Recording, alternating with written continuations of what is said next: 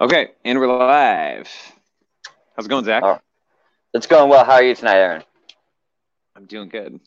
Are you ready to expand your understanding? Yeah, a little bit, man. It's always good. You and I have good conversations. It'll be good. So, okay, so this is Expanded Understanding podcast, and Zach and I are going to be co-hosting this for the foreseeable future, and we're just going to ride that out. We'll have different guests on the show. Frank Castle might be on tonight, and tonight we're going to talk about the Bible or religious texts, psychology, and you being the placebo, or you being the placebo. I can hear your audio coming in through the Yep, background. I gotta go change. Okay. All right.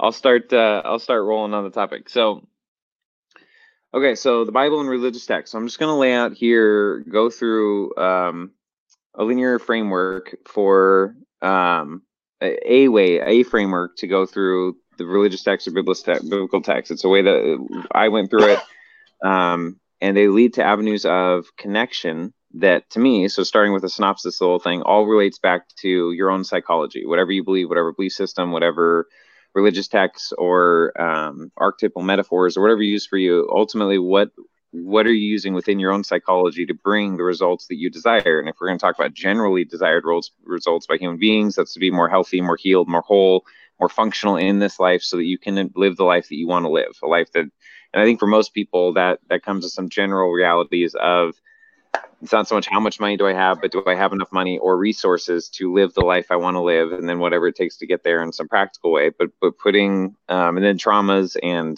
generational habit patterns and things that would hinder us from actually living a life that where we can be present in our body and connected to ourselves in a myriad of ways. So the religious text dynamic. So I started out in the Christian church for the majority of my life. Now those, the framework within there as a general tool and framework, like there's still verses to this day that deeply resonate with me. So the verse, it says, be still and know that I am God. So to be still and to know, which is yada in Hebrew, which in the original Hebrew language, the picture images is an intimate knowing through the eye gate, through actual close, intimate knowledge and connection. So to know, be still, find stillness, to know, have an intimate knowledge of Elohim or God, that I am God or that you are God, that we are little g gods. Jesus said to the Pharisees, he said, do not your own scriptures say that you are gods, little g gods, Elohim, which is plural. So if you're going to take it just with interpreting text within the text, then we're getting into religious debates within the 44,000 denominations who all have their own stream on it. So I'm just going to give you my take and through my experience with the text. And I know very intimately inside those dynamics, but this whole podcast and dynamic is literally, we're talking about those things, but expanding beyond just one belief system or one structure being the right way. It's really whatever works for you, because you are the placebo and you're the one who screws up all the studies because you got healed when you just ate a sugar pill. How does that happen? Right. So, yeah, I mean, at the end of the day, what we end up like making our life out to be is that's what the story was, right? Right. So your life's your sugar cube or lemons, right? And you figure it out, man. You create your reality. You're the placebo. So manifest the reality you want to see. So can you teach me a good way to make lemonade out of those lemons? Yeah. So here, let me show you how I made lemonades out of a religion or a belief system structure that actually brought me benefit and healing and wholeness and all these great things to my life as I went through it. But as I would continue to expand my understanding, just as my natural inclination to do, I would have occasionally hit walls within the construct because there wouldn't be a framework to explain some of my own experiences, right? Encounters with, there's enough of a framework within the Christian to understand angels and demons, to understand operating things beyond just the physical, but also very much the physical, the practical dynamics and practical ways to live a lifestyle where you're increasing, like we talked about yesterday, the fruits of the spirit, the love, joy, peace, patience, goodness, kindness, gentleness, faithfulness, and self-control. And that in those things, there's no law against those things. If you're pursuing those, increasing those in your life, there's nothing that's saying this is wrong, this is bad, even at a societal level, right? And there's only the negative dynamic when it's unbalanced, when you're too loving or what we would think is love, but you're really enabling people or you're allowing people to walk all over you. That's not love. That's where English words can be tricky. But as a general framework, it's a pretty good framework. So within the church, I was doing all those things. Now, as I began to expand out just through experiences and past relationship I was with, I was trying to understand her psychology and what was going on in dynamics beyond my own study and awareness. And so began to find different ministries within there that had been exploring people who'd been through some extreme SRA DID trauma. And that's satanic ritual abuse and dissociative identity disorder. So psychologically, they know that before the age of 7, before your brainwave state starts to switch over into a whole nother deal, that you can dissociate a psyche much easier before the age of 7, in complete dissociation, where you have the complete blackout of your primary presenter personality and embodying a fully different personality. So I was going through these podcasts and hearing their stories and seeing a lot of the resonances in what I was experiencing in my relationship. And but more than that, it wasn't just the psychology of it. It was also the spiritual dynamics, if you will, understanding like soul contract revocations, understanding epigenetic expression, our DNA, being able to articulate and voice proclamations and articulations, affirmations, all those kind of things, because they have psychological, physiological roots, regardless of the paradigm you're using. So when people, so one of the things that comes up sometimes, myself included, is, well, when I've had bad situations happen or demonic things happen, I call the name of Jesus and they go away, right? Which that happens. I know, I've done it. Now, to me, what I think is actually happening beyond just the surface level, and that's fine, is that we're the engine. We have the power. Our belief was that Jesus could make it go away. So when you believe what you're saying in the name of Jesus, sure, that thing goes away. But you did it, right? But yeah, your so avenue really more it's like what was your belief in what you're saying rather than what you're saying.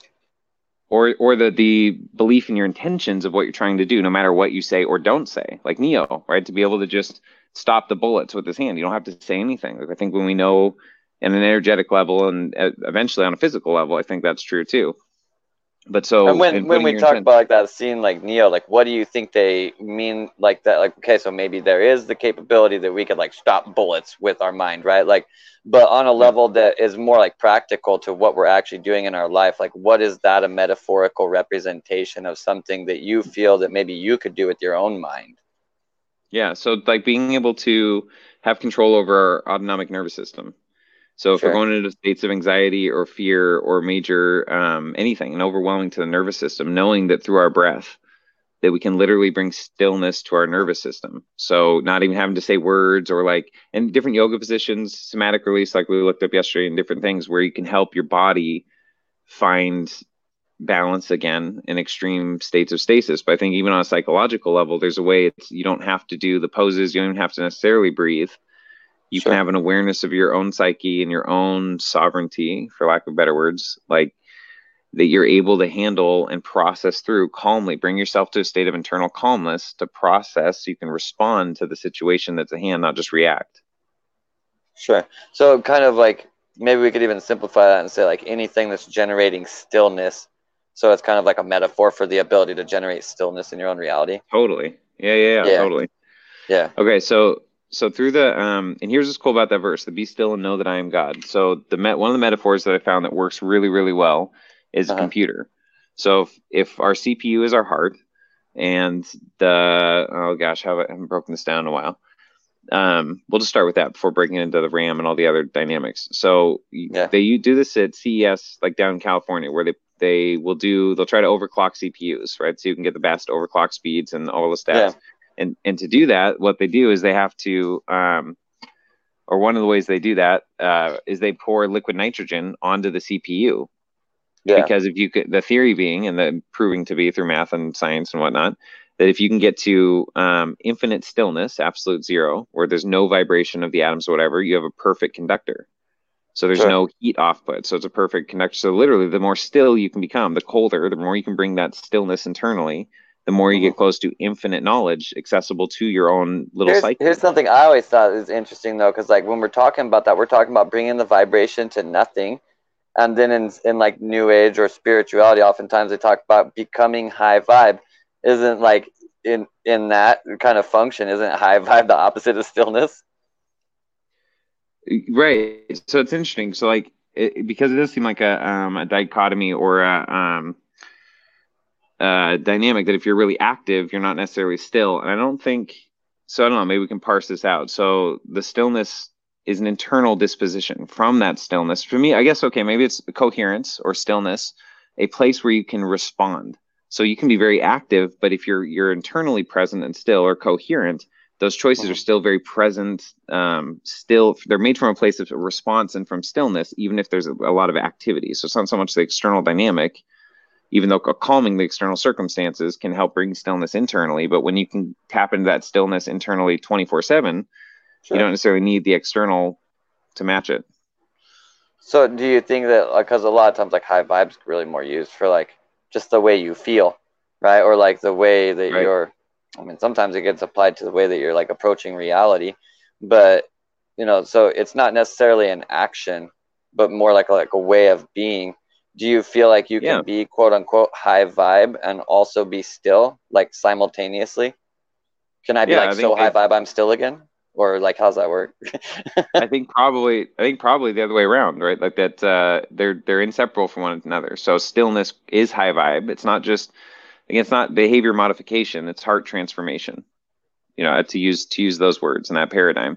So instead of just changing our actions externally, changing the internal disposition so that the external actions naturally change on their own, instead of just forcing ourselves into good habits to, again, to gain approval from ourselves that we're a good person because we incorporate these good habits, or you incorporating good habits for a time and a season to change your internal disposition permanently. Sure, like are you actually trying to get a result, or just trying to like bolt on this new thing you think you're supposed to do? Is kind of what totally. I mean. Yeah, totally. Yeah, bolt-on thing you think you're supposed to do, that doesn't work. Don't do that. Like that no, work. Not at all. That's the wrong way. I don't know how you think about that, but like, never do that. Like... Yeah. Well, that's within the Christian paradigm, understanding the dynamic of relationship versus religion. So the dynamics I was always a part of understood that dynamic within any church, any construct. I imagine it's the same true for Muslims, for Buddhists, for really anybody. When you get into certain temples or denominations or certain churches, they're led by people in leadership who also are human beings who have their own issues potentially they haven't dealt with, or other stuff going on. So it's dealing with humans really. But oh shoot, I totally lost my train of thought on that. Denominations, churches. Nope, totally gone. It'll come back, I'm sure.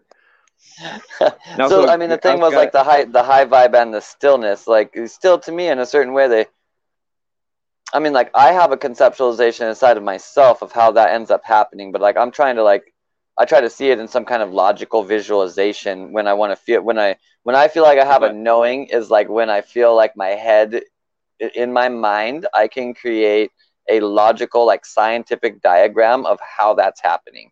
When I do that, then I feel like I'm in the right place. But it takes me usually like learning a lot of shit in order to be able to make that diagram and feel comfortable with it. But like, I mean, if you think about, it's like waves, right? So if it gets high vibe enough and like the frequency is high enough, from a certain perspective, that ends up just like looking like a flat line again, you know what I mean? And in a certain way, any wave viewed from far enough away looks like a flat line, like, right? Like you have to be close enough in order to be able to perceive its variance. So I think at like a certain scale, no matter what vibe you were, no matter what the frequency or magnitude was, if I pull out far enough away from that, it looks like a flat line again. And in that kind of like that, I guess you call it superposition, right? Like it could be like a really high vibe line, but it's also simultaneously from out here just still a flat line. And that's like that, in that superposition is where I think we can actually find that. I don't necessarily know how like you do that in your life or whatever, but it just kind of resolves the paradox, because to me, like that stillness is still nothing's happening. High vibe, that's a lot of stuff happening, right? Yeah, totally. Well, so then one's probably the difference between internal disposition versus external action. I mean, with that sounds like that's where maybe the dissonance is on that dynamic, thinking high vibe, but also be still, as if they're dichotomous, and they're not. But I think they seem they can be. Yeah, I mean, I guess like that high vibe, again, like we apply that to a lot of things. Maybe that means to you like you're doing a lot of things or having a lot of experiences, but to some people that really just means like they really like approach the world with a loving outlook, I've found in some situations. Yeah. So I wonder, okay, so let me process this through. So I wonder, and based on experiences with other people, obviously my own experiences and, observing and reflecting on my own psyche and whatnot, but like, it seems to me there's a decent amount of people in the world who are not high vibe in that sense, right? Just a lot internally chaotic, the way that you Mhm. describe. So opposite of that, right? There's a lot of anxiety, a lot of sense of just obligation, sense of just that the overwhelming intensity or something at a core level. Like they Sure. actually feel, I mean I felt that at different times, and I feel those things at times when they come up. But in general, as a baseline frequency for my existence, it feels very still internal, even as Sure. intensely active as I am, and positive and passionate and like all that stuff. And in different times I find that throughout the day, but it's more of I'm just aware of it. I'm aware that there's just stillness with me, so not much throws me off or not much gets me to a place where I'm just bored. I don't know. I'm very present in whatever I'm doing and finding value and at some form of education in whatever I'm doing. Sure. But functionally for you, what do you think like functionally creates the space that a person is able to do that in? Like we always have like our specific story that we put on it. Like I feel comfortable as long as I'm able to supply these things for myself and I have those things. But like, what do you? I think that we play like a role in like allowing it because I've found a bunch of ways like in my life where regardless of how I was performing, like I like don't allow myself to be happy in the space or don't allow Yeah. myself to enjoy it. I keep on like looking for the next thing to overcome or something. So like that stillness, I've recognized like a lot of the times my problem with my stillness has been that I'm keeping myself busy, you know? But that Yeah. so what do we really in terms of that like well, I guess in a certain way, the way that I'm breaking it down, like the question is like, do you just like become okay with not being busy, or do you have to like find things that you think are worth being busy with, or what is it that makes it so that it's like I'm still but I'm active? Okay. So are you asking personally, or are you asking to try to just draw more out of the subject? I mean, like personally to you, like I don't know Yeah. the answer to this question, so like Yeah. Yeah. I'm interested in perspective. Yeah. No, fair enough. Good answer too. Um, so I guess another dynamic to balance out. Okay, so if instead of just focusing on stillness and trying to redescribe stillness, we can also describe something by contrast, right? So what isn't stillness? Not necessarily activity, but inside of me. So when do I know a place where I'm being busy? It sounds like what you're describing, kind of to avoid dealing with something, an emotion or just a reality, a circumstance that I just don't. It sucks that is the way it is, and I'd rather not think about that shit right now. Hmm. Um, so when I'm one thing, just self-awareness is such a huge dynamic. So I'm aware that I'm doing that, whereas I think sometimes we're not aware when we're distracting ourselves from something. So I take pride and value in knowing, at least being aware of where I'm avoiding something, just in my own internal place, right? And to me, that means there's a part of me that's not in coherence or stillness, because there's something that I'm avoiding looking at for whatever reason, even if it's just for a few hours, few minutes, few days, any in varying degrees. It's a spectrum, Hmm. right? And then when I find something, though, it's not often I avoid things for very long. It's like once I realize it's there, I realize that's the path forward in progression, just in my own life, my own psyche, my own health. I have to deal with it. I want to deal with it. I honor Yeah, dealing with anything, especially like when I'm trying to avoid something. It makes me that much more excited to deal with it because I don't feel like I have that too often, which is sure. great. And so Is that because where the more you you deal with always stuff, were? Is that something that you feel like you turned into?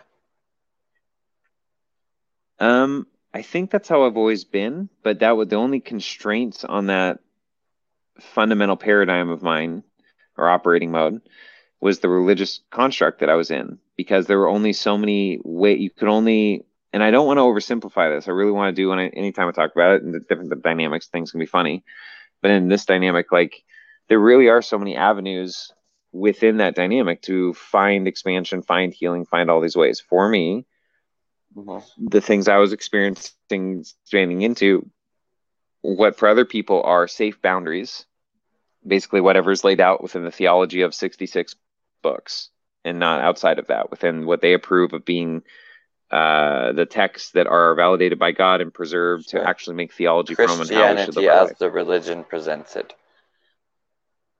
Yes, as basically this is what the Bible says about itself, and it's not just their opinion. This is what the Bible, if you're going to use those six books, here's what it says. And that's ultimately Yeah, where some of the just biggest as differences I'll have with Christians is, yeah, Sure.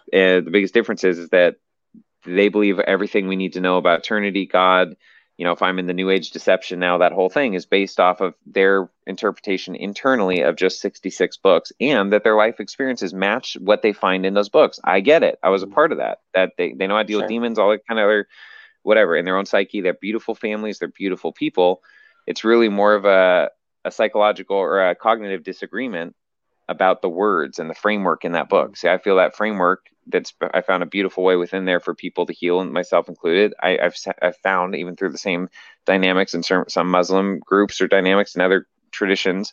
But really, that's what for me, then it ended up spreading into was that it's about psychology. It's about you. It's about you understanding you and you interpreting and being able to process. And then the physiology, myofascial release and somatic release, and how stuck emotions will get trapped in our bowels, like enemas and different things can cause massive emotional release because it literally can be trapped mucosal lining from traumas as a kid. So like it's a human experience that we're experiencing. So however someone connects with their outside world is cool to me. I love the diversity of people. Sure. And when it's functional for them, how much better? Like think about this. I've thought about this a lot. There's a level of where everybody comes to the same answer, the same truth matters to some extent, right? Y'all agree on the same truth. We stop at red lights. We don't just do whatever we want at red lights or Sure. something There's like like that, a right? consensus agreement that seems to form. Right. But then, oh shoot. We all agree on the same truth, you were saying. Yeah, but the story I was going to tell, or the thing. Oh. Okay, here's what it is. Here it is. Okay, so I was thinking about like ask some kid, let's say in math class growing up, the teacher gives a problem on the board and you have to show your work, right? And let's say this kid gets the right answer, but their work is to most people is just insane. It's nonsensical, makes no sense. They're drawing shapes, they're doing this, da da da. The answer is 7. Sure. Right? They got the right answer. Like very logical. Does it matter how they got it though? Who cares? Especially if they can do that repetitively and consistently, then who cares? They're getting the right answer just because they're not learning the way you did it. Sure. Sure. I had a huge problem in school with like not showing your work and stuff like that. Because just like I don't know, a lot of times I just like didn't need it. Like I just knew the answer. I don't know. Well, then that's where it can be oppressive in a sense, where you're forced to show your work, but not in a way, in the 1 or 2 ways they tell you can do it. Yeah, specifically like this. It's really interesting too because like when Common Core math came out, like everybody went like, "Oh, this is so stupid. Who would do math like that?" And I like looked at it and I was like, that's pretty much how I do math in my head. Like I split it apart like that and then I add them together just because it makes it like simpler functions. For some reason, it's easier to order like that in my head. But like if I would have written out what I was doing in my head when I was in school, they would have told me I was wrong. But if I went back to school now at that same age and wrote out that way, I'd be doing like Common Core math perfectly. It's kind of weird. Totally. Yeah, it's interesting. And so another dynamic, even in the Christian church. So even in this poster that I've got down here, which is, a man, like a crystal being breaking out of his mold or his flesh or the things that, make him dirty or bind him or hold him down. And there's a verse at the bottom. It's 2 Corinthians, and it talks about that once someone is in Christ, that we are no longer to look at them just after the flesh, but we see them after the spirit or after who they actually are, beyond just their nervous system programs or their cultural programming or upbringing, right? So you're able to see people at a soul level, if you will, because you're seeing beyond just the surface level programs and dynamics. And Christ, so when does someone have Christ in them? Right? There's that within Christians, that's a big deal. That's salvation point. That really matters that you can define that. But when do you define that from the outside? One, to me, it's metaphorical, it's archetypal. So it's not that simple. It's not like you have to have a Christ figure or an image of a new Christ consciousness frequency in your body. Like you can, if that works for you, fine. But when do you have Christ in you? And I think to me, it's something to the effect of like a self-checking thing. A beautiful person is someone who is healed enough to help another person heal themselves in some way, shape, or form. Okay. Right. So really, it doesn't matter necessarily how you get there, but that we're progressing in that way in our lives, that we feel like we're able to heal, that we can have healthy relationships, not just intimate or partners relationships, but family relationships, work relationships. How do you deal with people? How do you deal with being treated poorly or just being annoyed with someone? All Yeah, those I feel little like people in the little modern things. day have really like normalized a pretty low functionality level inside of their relationships. It's like across the board, you know. Right. Like even though like what their expectation is for a good relationship, if I'm like to break that down, I'm like, I mean, like, is it really? Like that's like you're asking for a pretty meager diet there. It feels like to me, you know. And I Right. mean, like, you could say like maybe like my standards are high or something, but like to clarify, like I don't require every person in my life is like some gigantic dish that can overwhelmingly feed me with food. I like people for because they exist and I check them out for what they have. But like if your standard for a relationship is this, that, you know, well, at least they cook dinner for me. And then like you're getting all this engagement to it, like is that really like, are these the kind of relationships you want to be in? Or like the standards of what a boss is in this day and age, oftentimes, like, I don't know. I mean, I've had a lot of managers and bosses at different levels of operation and business in my life, and a lot of times, almost every time, I've had like 3 good bosses and like 300 bosses. You know what I mean? Mm-hmm. Right. And that's from like the employee perspective. I'm only one belief, but I would say a good percentage of the other people who worked with me on the 297 bosses that were not good on that would agree that that boss was like problematic for a lot of reasons, you know. And it Right. seems to just be kind of like the standard, right? Like, do you feel that, and this is totally like a biased opinion question, but do you feel that the average person, and it's like so subjective to use, do you feel that the average person in this day and age holds themselves up to a high enough standard? No, totally not. And I think a lot of it, so it's like, it's not about, well, somebody's better because they have higher standard or better in value as a human being. It's more, I think it's just people don't know what they don't know, man. Your expectations are created by your environment growing up or a deep knowingness, and both. It's usually a mixture Sure. of both, right? So, and you learn through life. So a lot of times we are expected, like our nervous system, our emotional, psychological dynamic learns the things that help us survive. Mm-hmm. So during some kind of trauma as a kid, or just your parents yelling, and if you're, a really sensitive child, that can be just as traumatic as them like screaming in your face and beating you, just them screaming at each other or whatever. It can affect the nervous system in ways that you dissociate, or something happens, you block that off in some way, you create some kind of response program to deal with that, to be the good child, to not, whatever, little things, minor things, or big overarching things. But if you're not aware that that's affecting you, then your expectations are created out of that dynamic. You learn to Sure. just be a participant in a relationship, so that, for example, where you're just doing the behaviors you need to do to not get yelled at, but at certain levels, you're not actually allowed to express and be yourself. Sure. So yeah, Yeah, I feel people bail out on like they're learning about what's like basically possible for themselves too early, and as a byproduct of that, totally. they like their standards are actually like set pretty low. Like if they, as long as they like get the career and they have a family, like then they're doing a good job. And I Hmm. just it's not that I don't think those things are important. Like I think those things are cool, and if that's what you want to do with your life, I 100,000% support you. I just think there's like a lot Hmm. more to life too. I think you can do those things and you can do like 5,000 other things. And there's all kinds of Right. cool inner experiences and outer experiences that you can have, and just so many different ways to refine yourself that I just feel like the standard person, because you're, I mean, I think you're totally right. Like you don't know what you don't know. You know what I mean? Yeah. So why don't they know about things that they could know about? And it's really what it must be to my mind, because they just like they stop looking for something new, like too soon, right? Like they Yeah. like at some point they're like this is everything, and like maybe it's only like 1%. Like I actually, I guess, like if I have like some kind of fear, which like I try to live like without fear, but if I was to say I like had a fear, one fear is that like that I will end up in a position where I'm actually only like 1% of what I could be, and believe I'm Mm. actually like operating beyond 100%. because I would just be Right. like totally comfortable with where I was and go, oh man, I'm crushing it, but I'm actually only like 1%. You know what I mean? That's like Right. in a weird way, like terrifying to me. You know, Totally.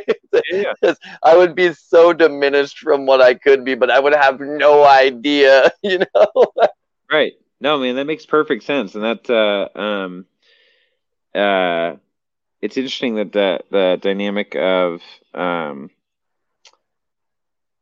so when we're in pain, we're motivated to change, right? So, Yeah. whatever the situation is, if you spend all your money poorly or into bad habits and you lose your job and you lose your home or whatever, I mean, the pain eventually usually motivates us to change behavior. Right. But it's once you get to a place of neutrality, so things aren't painful every day anymore. Let's say it's worse than, oh, no kidding. All right, Frank's been backstage for like 8 minutes. That's because he was scrolled down. Thanks for telling me, Frank. Hold on. All right, so it's all there. He is, Mr. Frank Castle. You good? What's Oh, up? no audio. There he is. No audio. What's up, man? No, you're Can good. you You're hear good. me? I hear you now. Oh, Yeah. okay. Excellente. Aaron's How got you fixed doing? overlays. Hi, Frank. It's nice to meet you finally. I've watched a lot of your stuff, and I'm sure we've seen each other around. It's good to meet you, though. It's nice to meet you too, Zach. I recognized you last night when you were doing the video. I was like, who the hell is that? And then I opened Facebook and you were right there. I was like, oh, it's my dude Zach. How you guys doing? Yeah. Doing good, man. Chatting about the Bible and stuff. I'd like to get your take on what we're Yay. talking about right now. Like we were just talking about like kind of the concept of the standards that the average person holds themselves to, and that maybe that average standard isn't so high.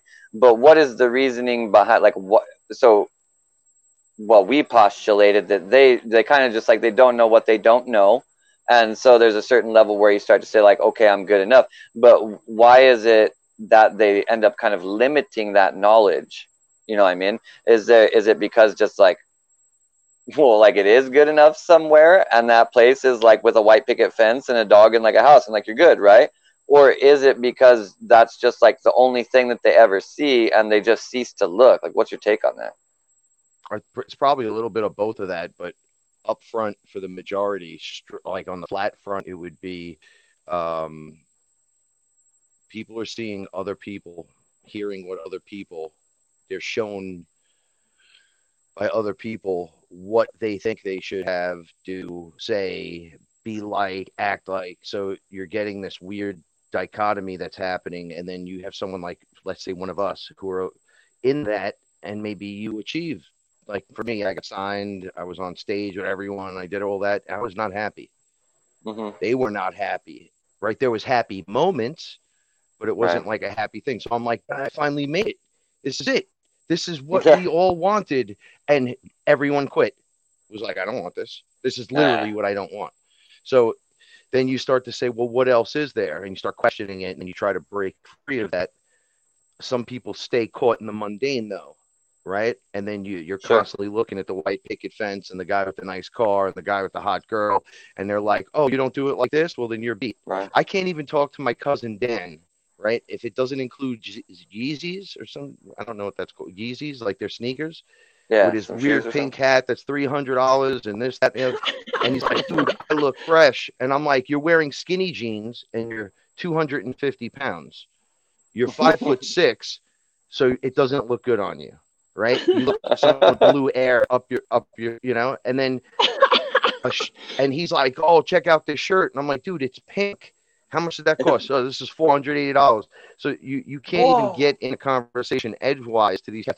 He's like, oh, I'm dressed head to toe fly. If you ain't like this, I'm not even going to concern myself with you. And his girl's looking at me going, and this is why I'm having trouble talking to you, because every time I bring up ayahuasca, here this comes along and comes and sits in the room with us. And I'm like, Sure. wow, so you got both of what you're talking about sitting in the room together dating. Yeah. Do you feel like a distance like that in a relationship is actually resolvable? Like that seems like a big distance. Yes. If the one that's a little out there, trapped in that society thing, like check my Yeezys, he's got to want to. Yeah. Right. And then the other person has to have a desire to stay with that person and think they could continue. Because if not, they're going to look you know, like you start doing yoga somewhere and your partner's not doing it, and they're just eating everything in the fridge, and you start pulling away from that attitude. And then now you're in yoga, you're around all sweet, clean people, sexy people, and people that want to be healthy. And then someone gives you the eye. Oh, you're here too for the same thing as me. And then all of a sudden it's right. It just happens. Yeah. And you're like, well, I'm just pulling away Frank, from that old style now. Is that sex? Is that what that is? Is that what your way of saying? Yeah. Then you know we do the thing. You know the thing. You know, it makes people feel good. Then they regret it later sometimes, but other times they don't give it. You know. Yeah. But, right on. You never know until you know. Yeah, exactly. So it's got to be every combination. So here's the thing: Source didn't come here to just be repetitive with this nonsense, right? What they're doing is they're seeing how far it goes in every direction. So every one of us has a situation that's defined directly to us that could go in any which way, shape, or form. And it's like digging out every crevice. Let's see what's behind door number 2 and 3 and 4 and 5. And it's constantly being revealed in these weird combinations, right? Infinite combinations. So Source could witness it. And then people like us who are Source can sit down and go have this conversation and say, look how deep it goes here. Look how crazy it is over there. But we're like this, but we're trying to be not judgmental. It's just something we're aware of. And now we're trying to pull away from. So to understand the darkness, they would say, right? Source had to send us into the darkness. Like you have to go to the deepest layer and then start walking around. You don't just come right back up. You got to go down there and you got to carve a path so I can see what it means to be dark, right? I have to experience it, witness it, so I understand. So then we can end it. Yeah, I mean, like I feel like a lot of people have this experience that they're like trying to get back to Source. Did you say like most people you talk to feel like they're getting back to it? I feel like the majority of people on this planet that like do drugs, straight drugs, we're not going to say entheogens or nothing like that, they're just doing drugs, is they call it escapism, or then they add addiction to it. I did it. I didn't do everything. I did a lot of stuff. I partied a lot, right? The minute I drank ayahuasca and smoked DMT, I realized that the entire time, whatever the drug was doing to me for the escapism or for the addiction was to really remove whatever I was feeling was non-separation. Like I was part of something. I felt it more. I had more feeling, and and then ayahuasca was like, oh, let me open the tether from you to Source. There's a choker on it. Boom. And it was like my whole head was lit. And I go, oh, this is like, space coke, like on crack, cocaine, on and on and on. You just add them all, and it's not even touching. But this is how we're supposed to naturally feel. And they're like, well, yeah, you're Source. You want to feel like cocaine. You want to feel like Molly. You want to feel like this. You want to feel like that. You could just feel that way. But the intent is this. And I'm like, well, I never did another thing again. I didn't do drugs for escapism at that point. I was like, I was missing my connection to Source. Yeah. The whole time. The minute that connection was made, I stepped away from everything. Yeah. Right? I got kind of like a message at one point in time that like really the whole reason I had been doing drugs is because they were like teaching me just how to basically be them. Like how to just kind of have that state on my own and understand them and think like that and see my reality through that lens. Yeah, okay, so you saying that's really interesting because my relationship with entheogens in this last year specifically, but even my mindset in studying them and going into them in the last few years, the most one of the simplest ways I can say that my greatest benefit and enjoyment of trying different psychedelics, entheogens, or whatever, is the additional added layer of perception that it gives me. Right. So you said learning the drug or being like the drug, or Frank, you're talking about it taking you to a place, but it's a place inside of you. It just is a vehicle to help. So we were talking about this yesterday, too, that you can't feel something you've never felt before. Right. So it's so important, like our interdependent dynamic as a emotionally interdependent society in different ways. We all have give and receive form and love with other humans in different ways and whatever. But if you've never been loved or treated well in a relationship, let alone with fathers or dynamics, but just in a relationship, then until you're treated well in a relationship, you don't know what that feels like, right? Or I find interesting that you can, once you've had enough positive experiences, so you know what it feels like to not feel something, you know what it is to feel that, and then to feel that in your body afterwards. And you do that enough times, I feel like you can, through meditations and things, you can visualize or see yourself in those positions and actually feel something you've never felt before without actually physically having to experience it. And the point is, it's the feeling in the body. So the different entheogens or Molly or any of that stuff, they're giving you different overlays, additional perceptions that seems to me would make sense that when you, in this body, in this lifetime, that you feel a resonance of that thing, even if you've never experienced it in this lifetime before. Like Lucy, for example, doing that recently. I've done it several times recently. And every time it's like when I that overlay comes in on my physical vessel, my psychology, my processing of things, everything feels right. I've been here forever. Like I've done this in many, I mean, the best metaphor I can come up with, whether we want to believe it or not, whatever, but like, is that I've done this in many, many lifetimes. It's like walking into a room and you're just like, and you dawned on you, this is a friend's house you used to go to all the time as a kid, and massive memories come flooding back, and you just there's an actual resonance there.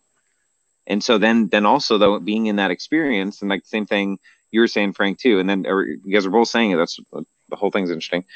So then finding at times when I was thinking about doing DMT, but I didn't have it on me or in the moment or something. So instead, at the very least, to prep before I did that, I thought I'd start meditating, put in some frankincense and resins, and feeling back into the frequency of DMT, just that frequency and what it feels like in my body, and went through an experience that was pretty much all DMT experience, right? So I think we are the placebo, that we create our reality. It depends on where we choose to put our focus and our awareness, because energy flows where attention goes. Bruce Lipton.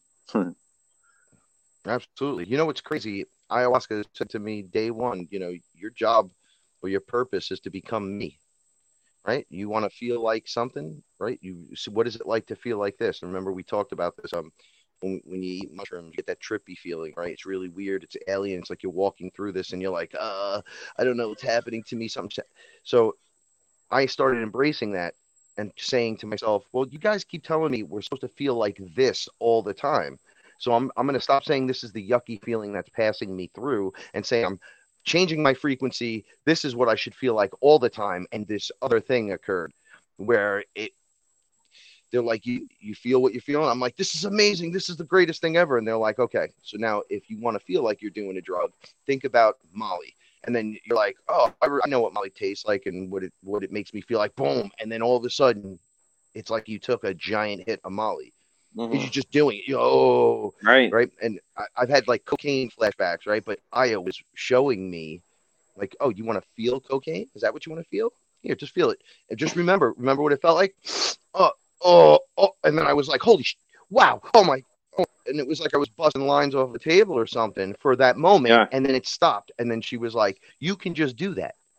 Is that what you want? And I was like, oh, I don't like that feeling no more. I prefer the feeling of feeling like when I'm like in here with you, like that awareness level where you're seeing in 360 degrees and it's just out of control. I'm like, right. I'm built for that. Right. So I don't even, I see them as little jump off points. Yeah. Awareness through the lens and everything. But we are so much more. So to experience them, all roads lead to Oz, right? We were talking about that earlier too. Yeah. Right? Yeah. You could do Molly and have an experience. So I met Zach not many nights ago, maybe like 6 nights ago. I had an experience where I would like to say guys on a ship contacted me while I was sitting in my backyard. I mean, they literally came through. It was 100%. And I noticed other people, some people were on the ship that I knew from the Fearless family. And then as I was looking, I was just turning my head and he was staring at me and he's like, no, you're my contact. Right. So they're here and then we're all making contact. This is like a big meeting, but it's interesting what you chose to do this evening to get here, to hit the frequency. And I was like, oh, what's going on? He goes, I was with you when you chose. I opened the little box. It was a little bit of Molly. It was a little bit of mushrooms. And I said, no, I'm going to do Molly tonight. They're like, the Molly hits a frequency note, right? So I have to hit that note with you. You are rising in frequency, whichever one you do. It's your choice. It doesn't matter. But I have to have this meeting with you. So we're going to hit these notes. So when I was in the middle of my first, and I was just out there looking around and boom, it happened. And I was like, whoa, what's going on? And then they just explained it to me. And he found it interesting that I chose Molly over the mushrooms that one night. He's like, I was standing right behind you watching you. He goes, and you made a choice. And I said, okay, tune into him this way. Boom. And then as soon as you walked outside and it started hitting you, the meeting started. I was like, yo, that's crazy. on top of crazy, but I love it. Yeah. So all roads can take you there if, I guess, appropriated, I guess, with the right intent in your head. Mm-hmm. You know, have you had like to pretty try and visionary experience. states that you've generated just through meditation and stuff too, like with no drug? Yeah. That's the best. That's what you're supposed to do. So you're not supposed to do the drug, and you're supposed to become the pathway that the drug would put you on. Like Sure. you're literally, so as you're going through this and you go into meditations, maybe you'll smoke a little cannabis, right? So then you'll sit down and the meditation just starts turning into way more than it's ever been. If you've been doing the work, you already have the neural pathways designed to get you there. So it's like then now you're doing the regular work. You're supposed to breathe, sit in the sun and do your thing, and then boop, it just happens. So you're getting the same contact. Although I feel at times, especially recently, the newer things that have been happening to me have been just as strong as any experience, which is freaking me out a little bit. Because when you drink a hard dose of Aya and it's crazy, how could that be like that when I'm just out in the sun? How could something just walk up and start talking? Or how can I be? I was telling Aaron this. I was seeing last night as if twinkle lights were everywhere. I thought I was seeing stars flashing, and I kept clearing my eyes. I used Visine, and then it looked like little bubbles, little tiny bubbles moving through the lights. And I'm going, what's going on? What is that? And they're like, the next step is the when we talk about removing the matrix and all that, it's the awareness that you were trapped in, you're no longer trapped in. So it takes time. You don't just, now you can see. That's what the plant medicines are for, to get you prepared for that. But it's a long, slow process. Although you guys are in for the long, slow process has been your lifetimes. Now we're here, right? So it's happening so much faster, so much quicker. So it's like, boom, one thing after another to get you set up and ready, prepared for that moment in the ultimate timeline, the optimum timeline that you've been seeking since day one. So you have to, take those journeys, take those paths, then get out there, do the hard work, whatever that is to you. That's noticing so you go food shopping and you're the guy that leaves the cart in the middle of the floor, just kind of pushes it and leaves it. So like actual integrative work. Right, like you're blocking everybody, you're causing all kinds of problems. Say you do that while you're driving, say you do that with people, say you interrupt people that way or whatever. Those are all issues. If you're not aware of those issues and you're not becoming aware of those issues and people are making you aware of those issues, you're not doing the work. Yeah. Because the work, as you start doing it, you realize you're picking your nose. Then you're touching your face. Then you're grabbing your balls. Then you're shaking hands on you. And you're like, whoa, time out. Right, yeah. I thought I was just going with the flow, and I realized I'm a disgusting pig.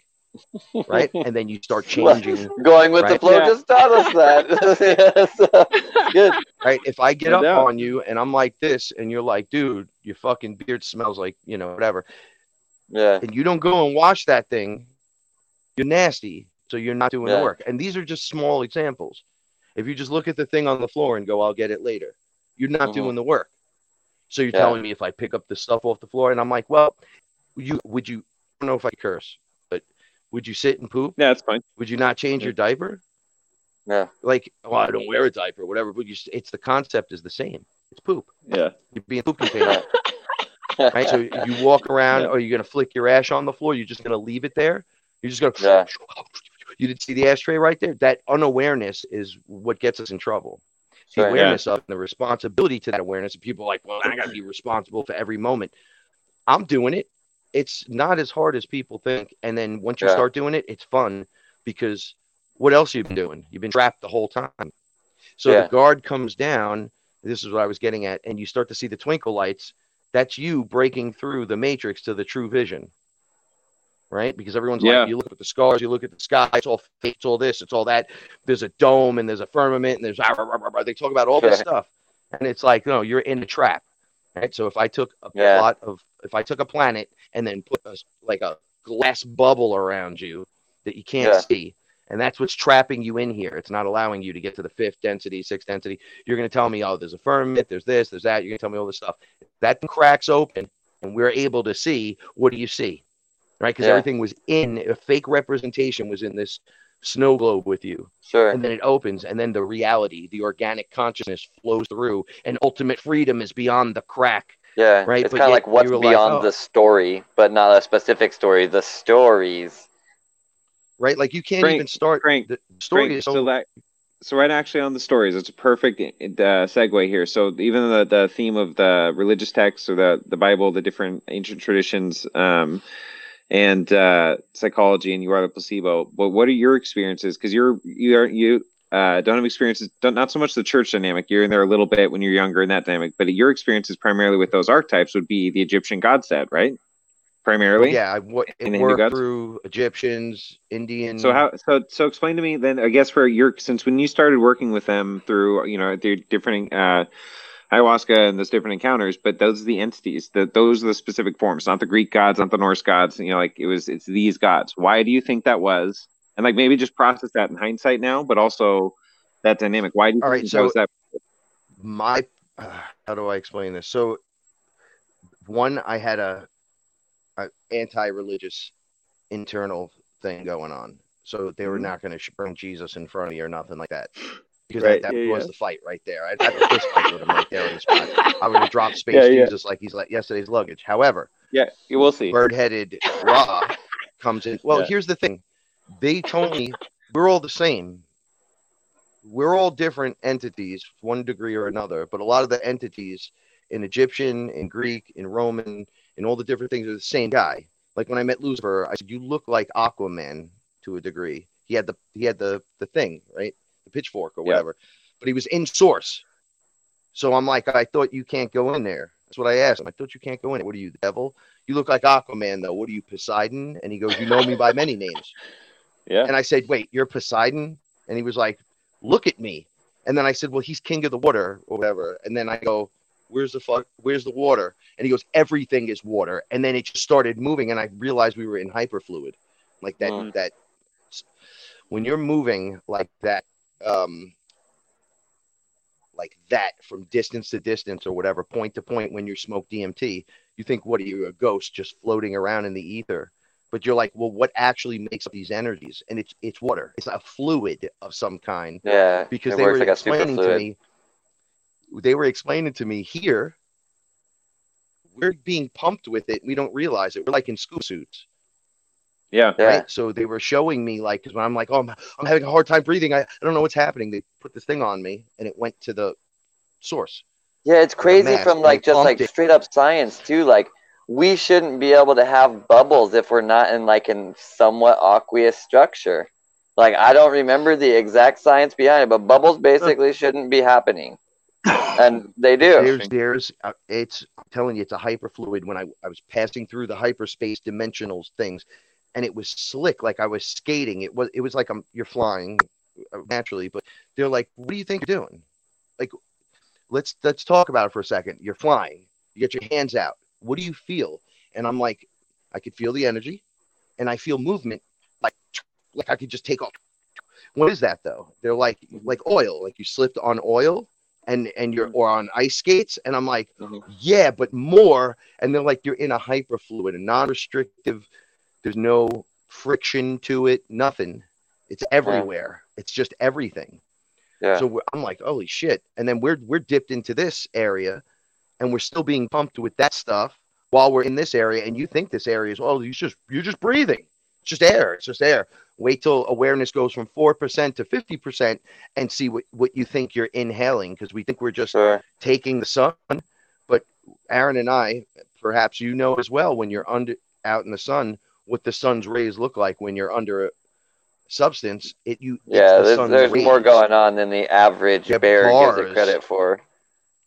There are bars and lines like you're playing Guitar Hero, right?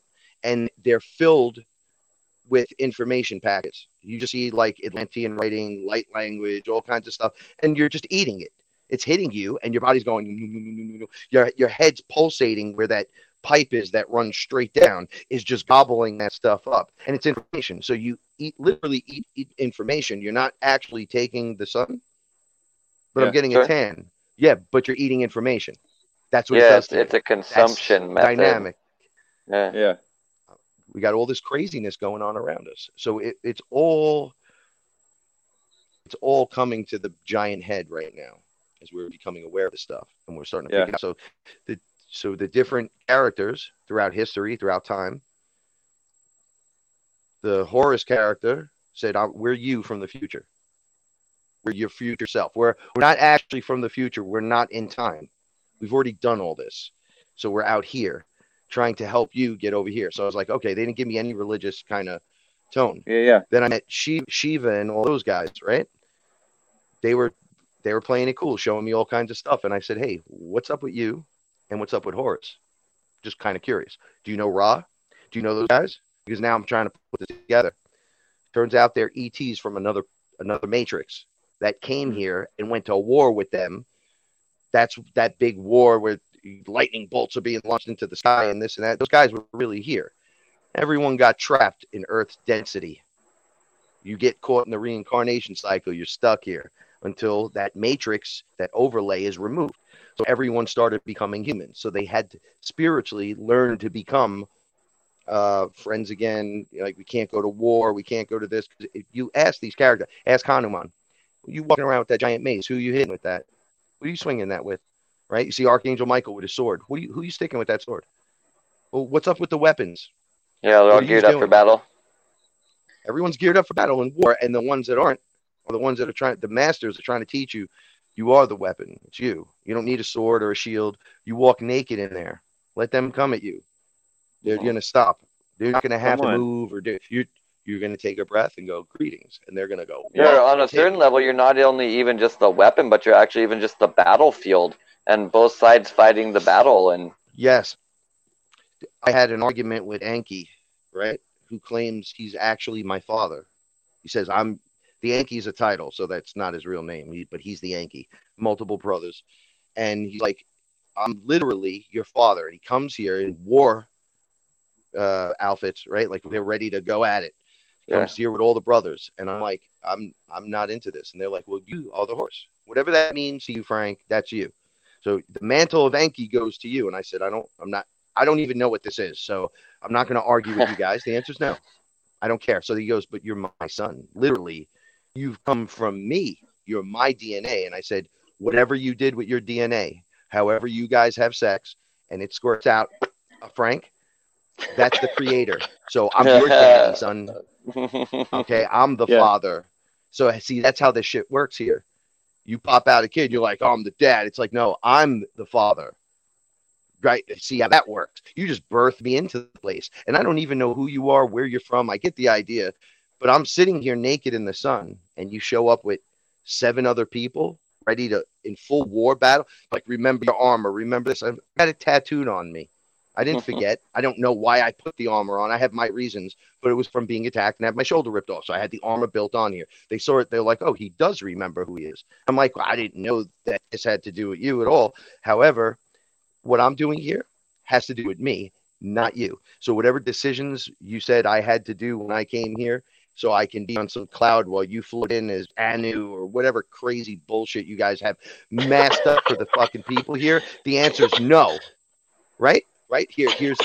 No deal. We'll go Schwarzenegger, old school 80s on you. I don't think so. Let's tie in. Right? Okay, so it's perfect. You said Anu coming in on a cloud, whatever plans they have here, right? Okay, so in the Bible, there's he's part of, I don't know if he's excommunicated or he left. He might have got at one point excommunicated recently. He's like in his 80s from the Vatican. He's one of the bishops, but he's written like 20 books. He's spent his life studying the scriptures, right? And the additional texts they have in the Vatican, because that's what they get to do. Well, he released a book. I'll have to try to remember, find it and link it afterwards or something. But not too long ago, going through the original Hebrew text, and he traces back through, and it gets into the specifics, but the Anukim, Anunnaki, they trace back to basically, he ties it all back to the original Mesopotamian stories. So it's not this separate thing. Christianity is a separate thing, this dynamic. He traces it back through Anu and Anukim and that bloodline. And then right, for sure. Now, go ahead. Check it out. This is the kind of characters they are. This is Anu. You ready? Or Enki, however you want to put it. They programmed a part of this matrix and left us in here and watched us, right? He programmed himself as God. That's him, right? But he put himself right out there. So you strive to go. And the closer you get, the further you are to him. Yeah, I get it. That's what you're saying. For him. Yeah. Okay, so I would take that guy and choke him until he's not breathing anymore for doing it. I'd be like, what are you doing? You're God. You're a sixth density being at best. At best. I'm coming from 15, right? And the octaves are 12, right? So I'm coming from 3 above here. You're my son. Yeah. How dare you put this in? So then these guys, us humans, will look to that and strive to chase the light that you see behind me forever. The snake chasing its own. You never catch it because he didn't put it. It's not in the timeline. It's outside of it. We went to it. People are like, you can't get that. You can't touch it. You'll never get to the source outside the. Man, I walked right up to that thing, grabbed it, said, oh, look who it is. It's him.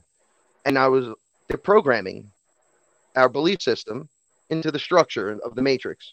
So we do chase it. I'm like, you guys are terrible. That's between that, the reptilians, the Greys working for them, any archonic entities, demons, this, that.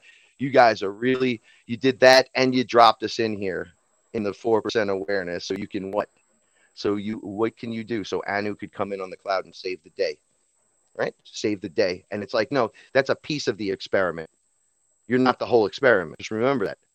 You guys wanted source in a body. That's what you wanted, right? And then you wanted control over it. But you can't control the ultimate programmer. So we go in the bodies and it's programmed and it sucks. And then lifetime.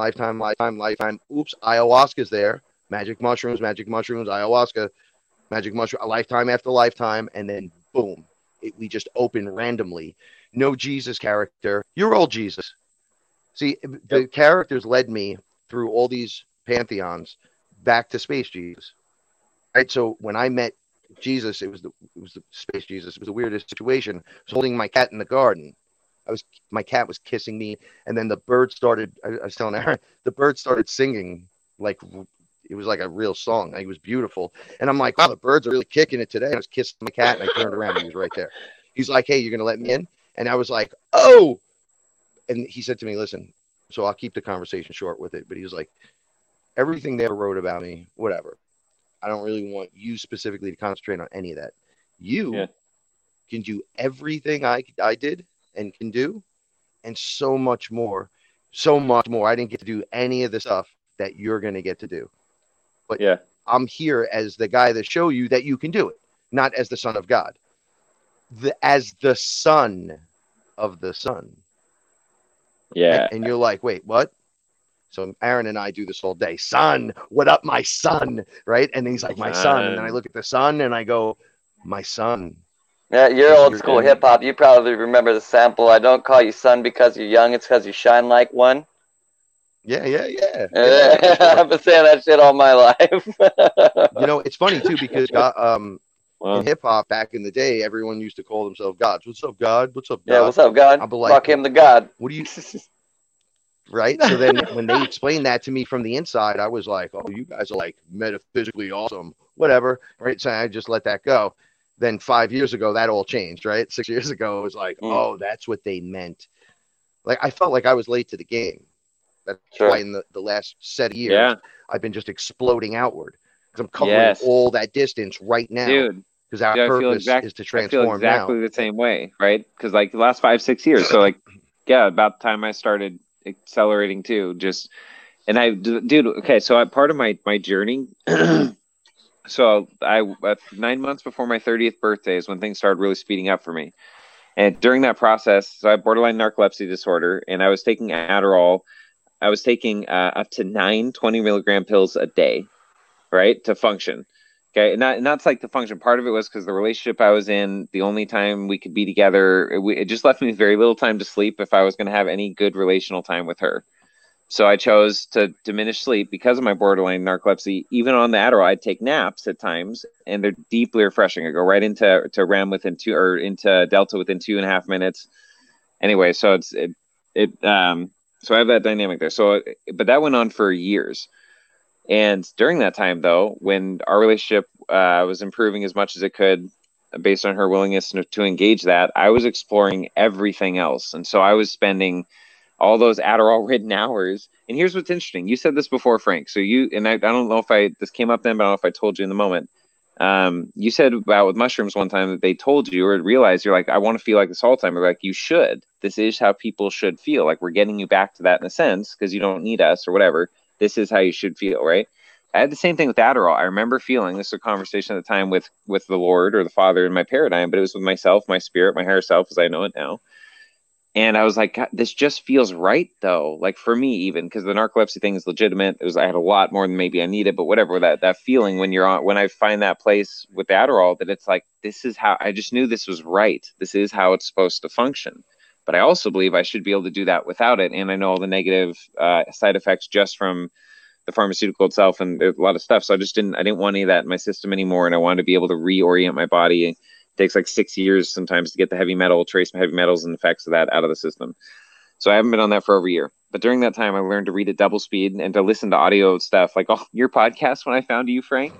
When I found you, man, that was like, I went back so I heard you on Chris Geo show on the Beyond the Veil, and you were telling your story with the reptilians and then just blasting past them beyond the dimension that they even thought existed, because this whole dynamic we're talking about now about being the creator, right? But when you said that story, everything in my soul was like, yes, like that's true, right? I knew it, man. And then I found your podcast and listened on double speed through all of them. I just caught up, right? Just went through all of them.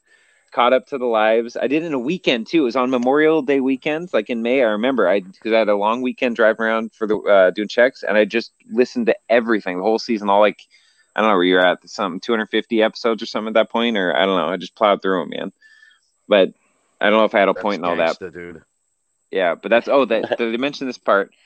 So the Adderall said to me that, or my spirit said that to me too. That this is how you're supposed to be. It is how you're supposed to be. But it's not a dependence on the drug. I feel like it's a reminder to your soul to remind your ego, who only knows what it experiences and what it's seen in other people. All media, everything only shows us people living 80 to 100 years. It's amazing when they live longer, but there's no real key to living longer, and most people don't. But if we define our beliefs or define our direction only based on experiences, well, then you're only going to get something as good as your last experience. Like, you got to believe for things beyond what you've experienced because of intuitive knowing, or gaining a vision. Imagination is key. Yeah. Right. The Bible says the mushrooms. Yeah. Listen, the mushrooms were like, you're us. You're literally us. Right. So now I'm looking at the mushroom on the inside at that lower micro level, and it looks like neural pathways. Right. So I'm like, yo, that looks like neural pathways. They're like, they are. Yours need to match ours, but you look exactly like us, except it looked like old highways that weren't being used, construction and all kinds of weird shit. Yeah. And then that started getting cleared, and boom, boom, boom, boom. And now I can think of better experiences to have.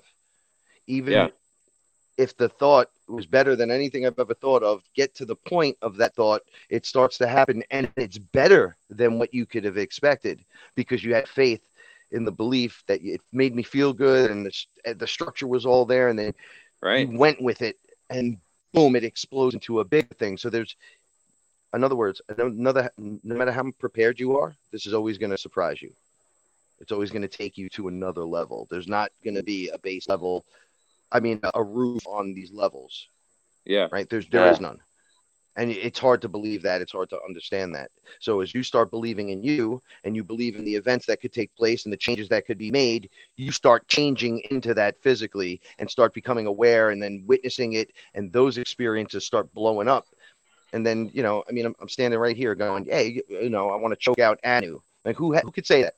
Who could say that the Anki went to them and said, whatever. But I would have never been able to do that.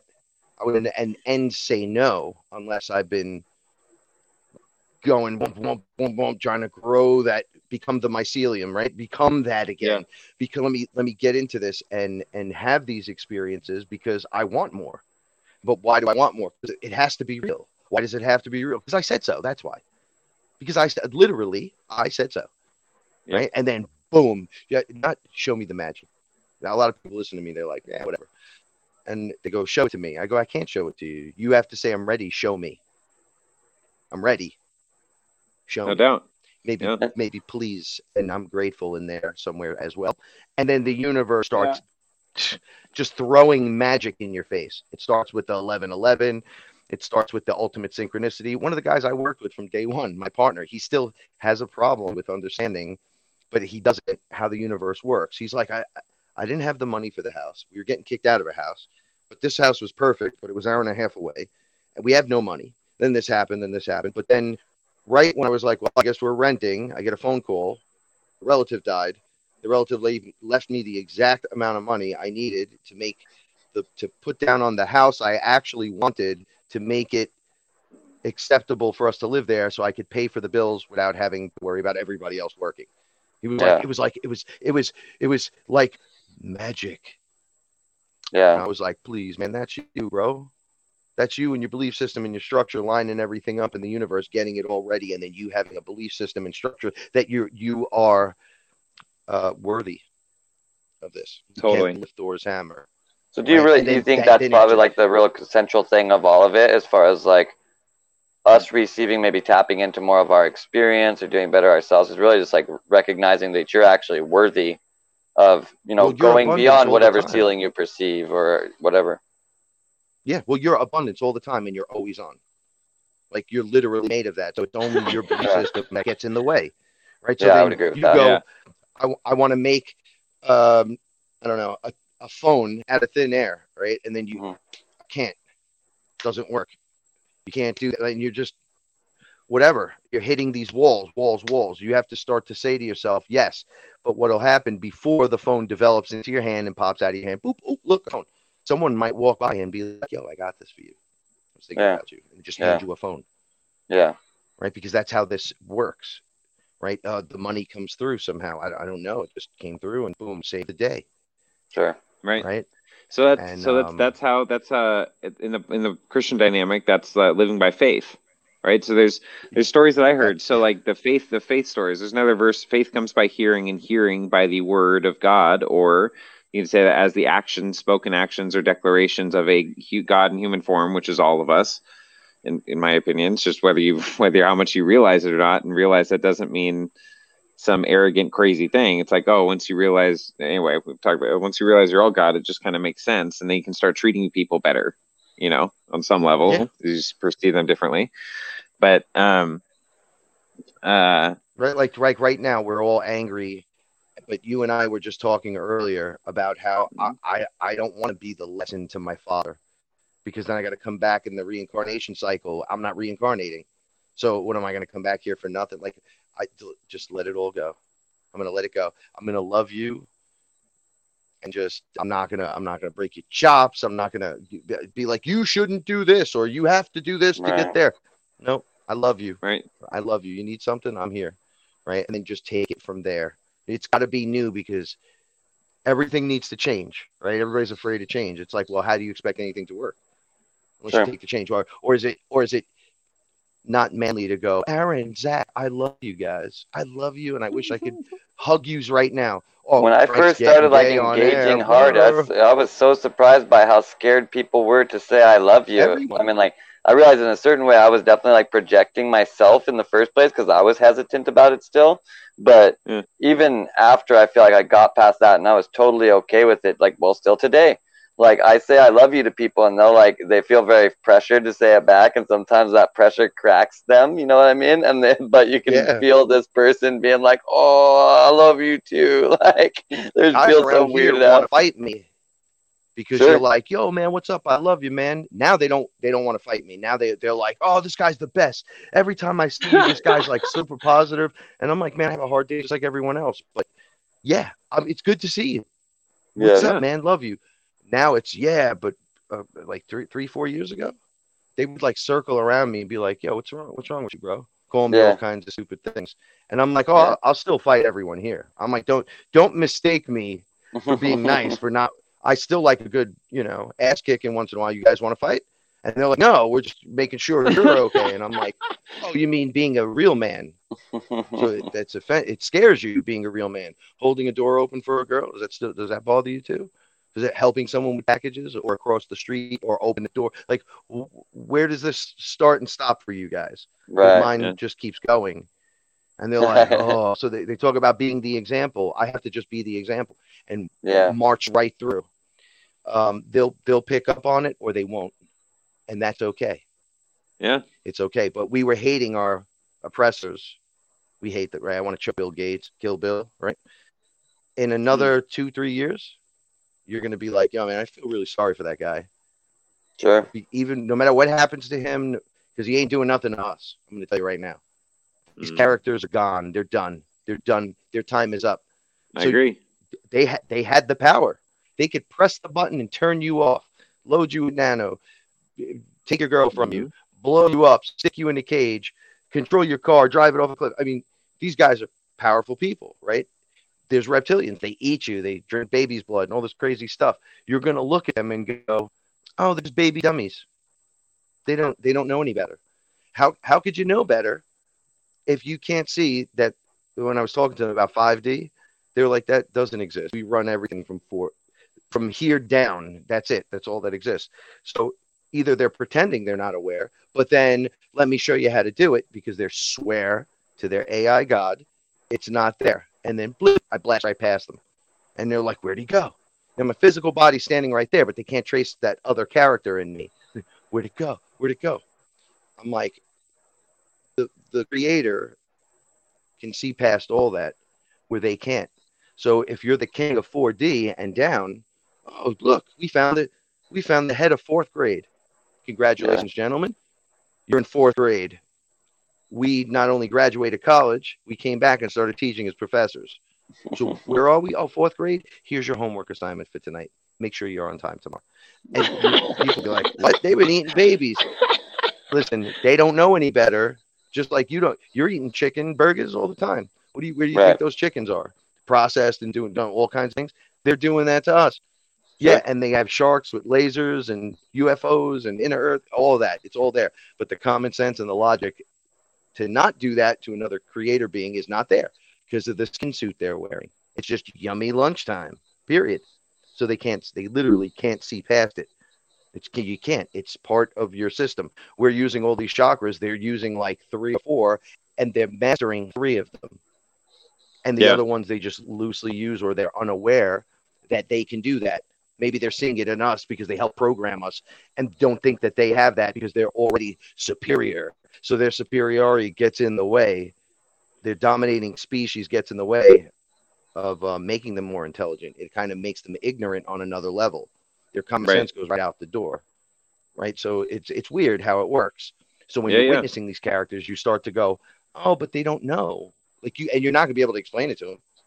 That's, like if you're being attacked by a giant spider that eats people, it's hard to tell that thing. You don't have to eat people. You could eat coconuts or something. Like it's just going to do what it has to do, right? You might have to kill it. You have to protect yourself. You might have to but you're going to look back and go, well, it doesn't know better. It's an animal, right? Its whole job is to just do that one thing. Right. The creator is the representation of the all.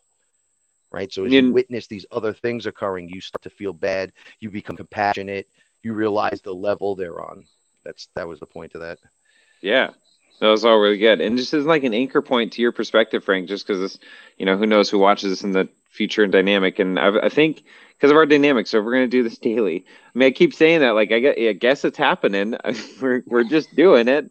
We're just seeing how it unfolds. But the nice thing is it's like, you don't have to schedule people like people can just come on, like we can come on nights in a row and just chat and like, whatever, man, we got time to kill and it's just going to be us. And if we've got a flowing conversation, that's cool. So we'll develop like a movie, like good character development over time for each like persona, I guess.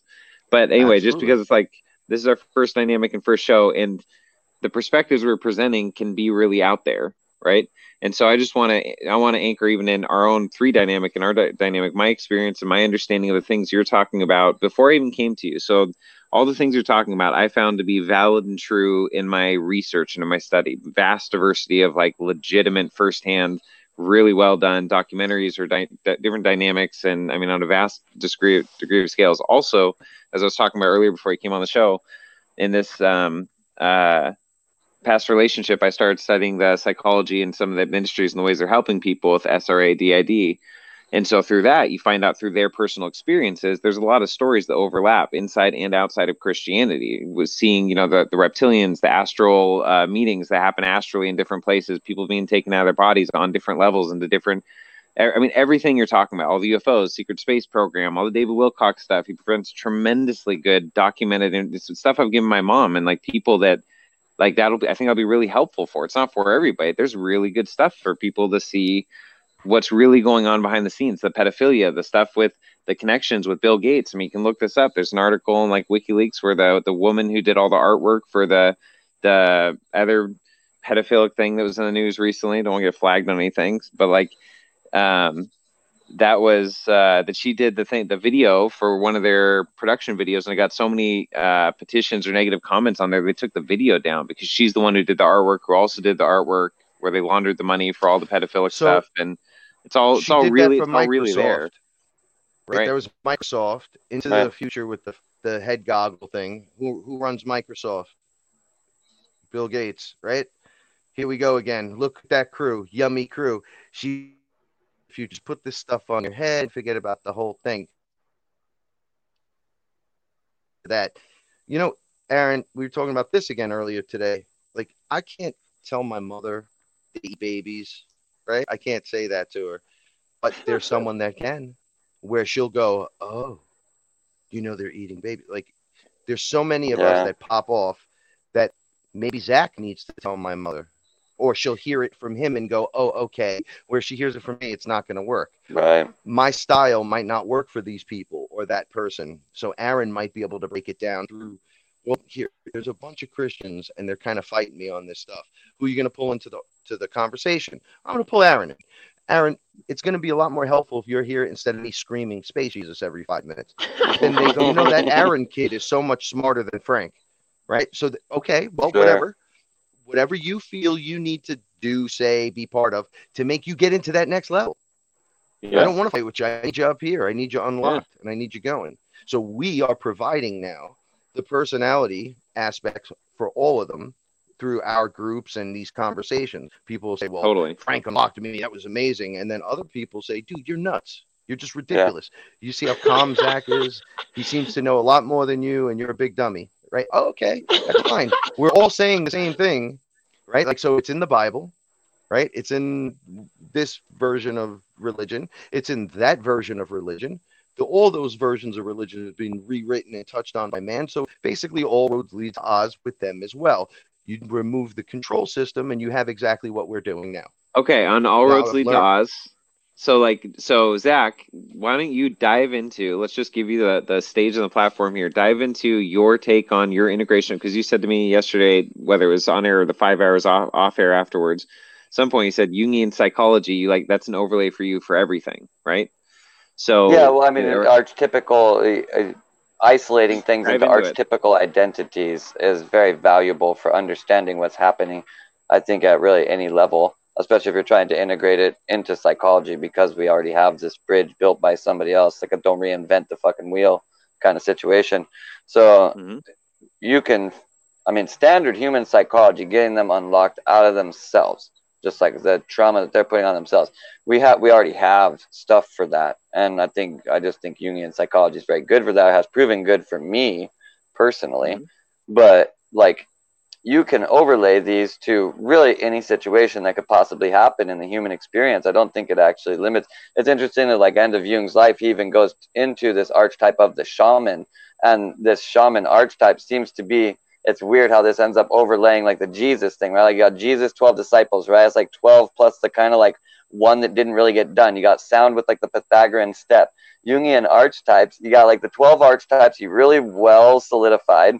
And then he's like working on this shamanism, which is like this go-between archetype that like that's where he kind of stopped at. And it did get refined more inside of Jungian psychology because of people like Mircea Eliade and other people that came after, right? But that's like where Jung's life ended. And it's weird that you end up with this like 12 established disciples or harmonics, and then the 13th harmonic or disciple, the one Jesus, right? That's like, he's going between the whole thing, or in a Pythagorean step case, loops it back around. Like, it's weird that this thing ends up projecting itself back into that archetype system in Jung's life.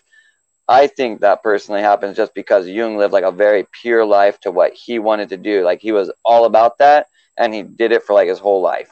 You know what I mean? And so we see like one full journey play out inside of his work, really. And like, you can start at shamanism again for the first thing. I mean, like, there's a certain point. at least in all of my places, where kind of like the beginning becomes the end, becomes the beginning, becomes the end. And if you perceive that thing wrong, then you feel very much like loop, cycled, these kinds of things. If you understand that that end is always, and you're focusing towards that, some kind of progression of yourself, a wider understanding, an integration of more storylines, an integration of more knowledge, whatever, then you're still doing that beginning becomes the end, but you're like spiraling instead of looping. You know what I mean? So we need, That's the idea, is to spiral up. right, yeah. I mean, just keep getting bigger, like whatever the fuck that means at that moment right now. Like, oh, you're becoming a gardener, cool. You're gonna get like great at it, sweet. Like, and that's just like the thing. That's your medium. You're passionate about it. You do that. That works. That's fine. So, archetypical kind of overlays are so that we can. I don't know. I like to like get things into less boxes. I guess is kind of my whole thing. Like I'm like the oneness kind of idea or unity. I'm more like zero-ness, but it's about getting it into like less boxes. Right. So archetypes gives us one layer of like already having the boxes made. You know what I mean? So this is, I think it's just functional for your psychology. I never thought about this as you triggered something, and you said the 12 plus 1 thing, and the 13th being the one, right? So I say it like this: it's the piano, right? The 12 notes, 13 being the new set of notes, right? So you're restarting. The 12 apostles, right? Or the 12 archetypes of the zodiac, the combination, the 12, and then the one guy sitting there, what they are all to become. Right. If they conquer their own 12. Yeah. Right. So then they sit at the table that way as that character. Here's an interesting dynamic. It's interesting. Here's an interesting, just fast on that. They keep rolling. Well, so on the what you just said, all 12 of them around Jesus were showing the one they're to become, right? And the extra biblical text, like there's the Gospel of Thomas, the Gospel, there's Gospels basically to all the disciples or by all the disciples, and in each one they have their own very nuanced, not just perspective on him, but almost every one he takes them aside and tells them things very specific to them. And one of the times, I think I always told Thomas, he took him aside and they asked him what he told him. And he said, if I told you even one of the 3 things that he told me, you'd pick up stones right now and kill me. What do you think he was telling them? Oh, go tell him you're God too. No, they'll kill me. They're having a hard enough time saying you're saying it.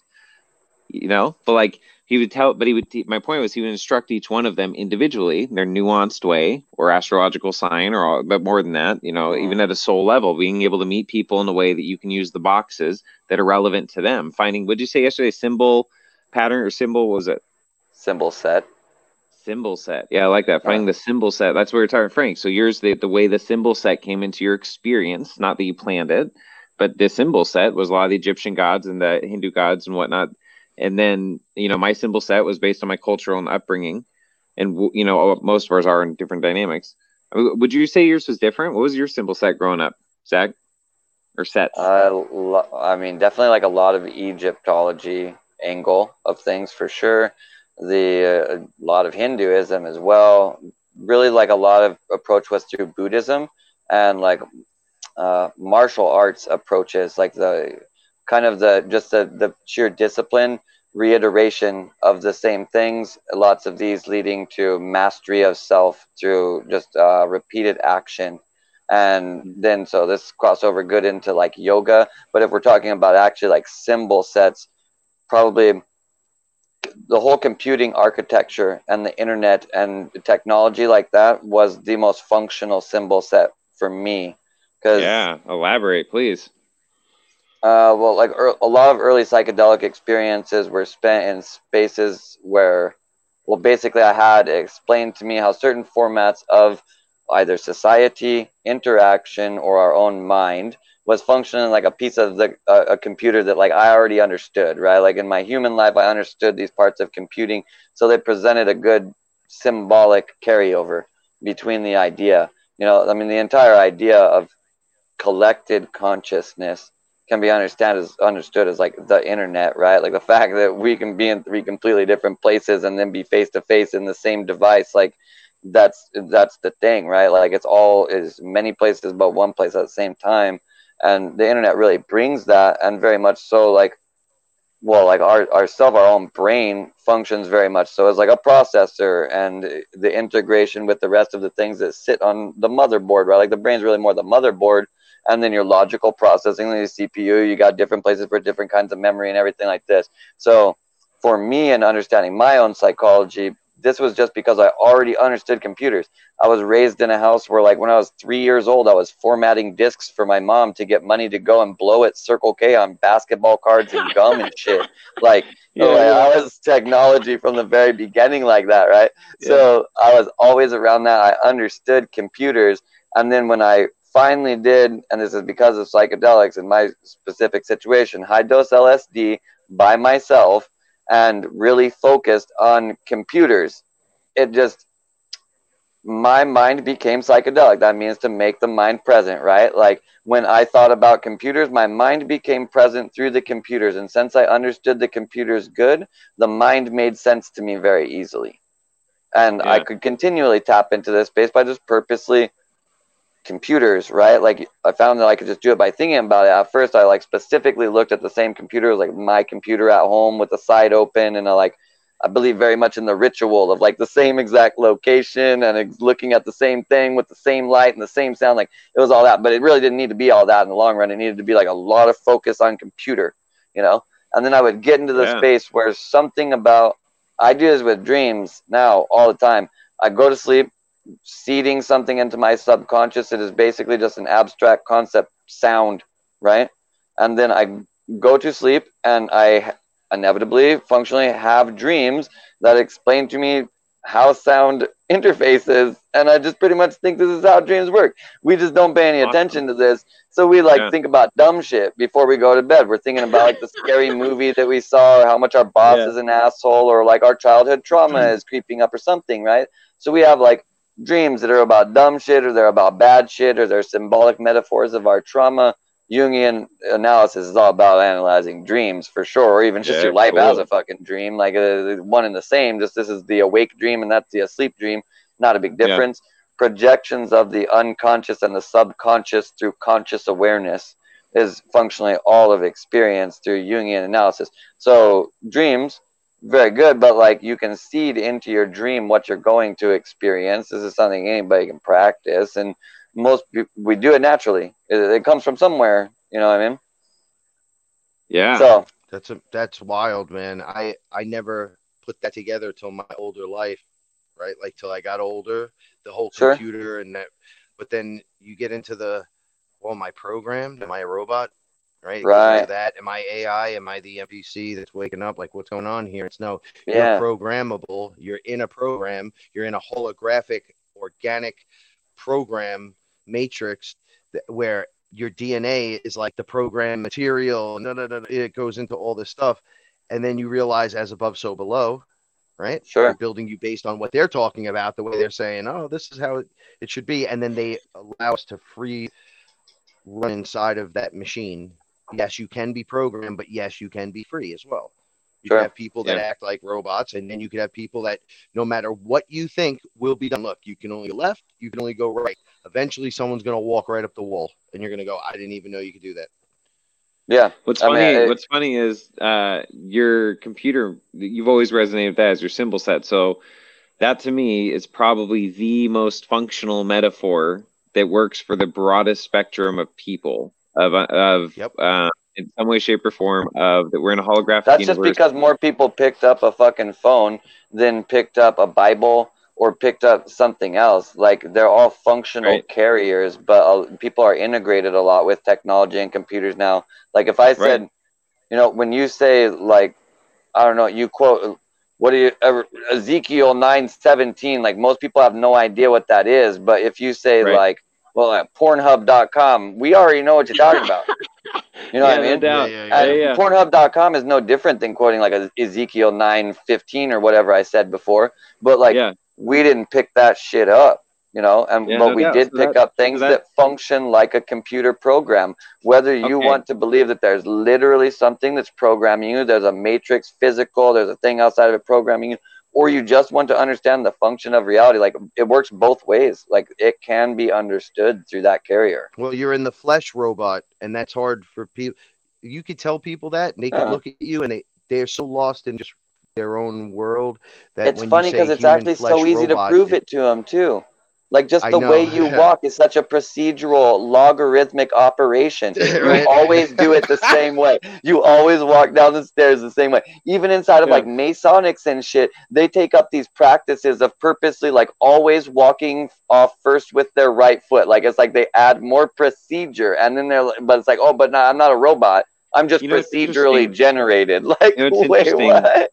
So it's interesting. So in the ancient traditions, right, in their own way, shape, or form, they simplify. So in the Kabbalistic tree of life, then the realms of hell numerically and the realms of heaven, that the farther down into hell you go, the more rules, literally laws, there are for each realm or instructions. Sure. Well, that's And what the hell temperature is, right? A the bunch of more you go fucking up. rules. I mean, I don't know about for you Right. guys, but when I was always told like eternal damnation, my mind immediately went like, so a place with like a lot of rules. Like that's basically what Yeah. it seemed like no to doubt. me. You guys are Yeah. sending me to the ultimate stand up, sit down, kneel, stand up, sit down, kneel, Yeah. pray, Right. stand up, sit down, kneel, genuflect. It's like, yo, calm down with that stuff. Dude, and see, and Right? that's why the differentiator, the nuance in a nuanced way, why I made it so far within that paradigm, because the non-religious Christians, the relationship, were ones who understood it was about internalizing it, who understood it was the rituals were for a purpose of internalization. So it wasn't that's why there's 44,000 denominations though, bro. Sorry, like it sucks because that Christian experience, like who really knows? Because everybody's been through it so differently, and for certain depths of engagement. I engage that construct with my entire heart and soul, right? Sure. And found incredible beauty and healing and all that stuff. But not everybody does. Well, that's the idea of like the functional carrier, right? Like it has the ability to do it. People will tell you that like taking LSD will change your life. Man, I've taken LSD with so many people that were exactly the same dude for the rest of their life. They're still the same dude. Like still Yeah. now. They did LSD and a bunch of Right. other things a whole bunch of times. They never changed. It was always just Ooh. like them partying Hey, this and brings up, fucking hold on, around. this Like is and they're the same perfect. guy. So this brings up LSD and fluidic space. We were talking about earlier, Frank. So I thought of this earlier. Oh, it's funny. Oh shoot, there you are. And you, Frank, and you, Zach. I'll figure it out. It's totally backwards.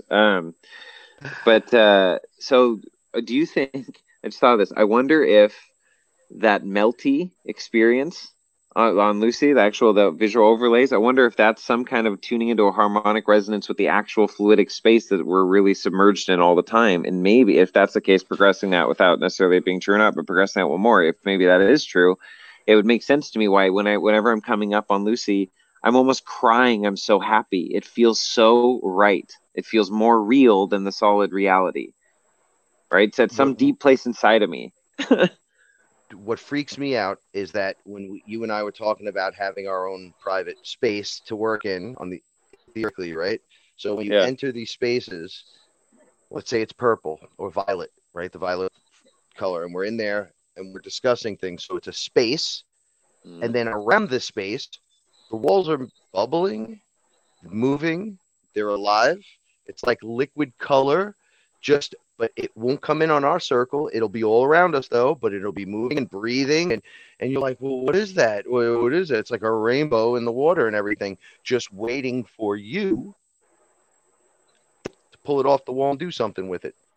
But that's the liquid just there, just floating around us, right? It looks just like the rainbow is just twisted in a. I've always basically just simplified it as potential. It's just that's potential. the best way to say it. Right, so you got this blubberous. Well, realize like okay, so like when this is how I like thought about tracers in the first place. Was it like, first time you ever took LSD, a couple hits, you played with the tracers with your hand, right? But I realized like with the tracer, like I could see the tracer in front of my hand too, and like I could see where it could be from where it is right now at many different snapshots in both directions.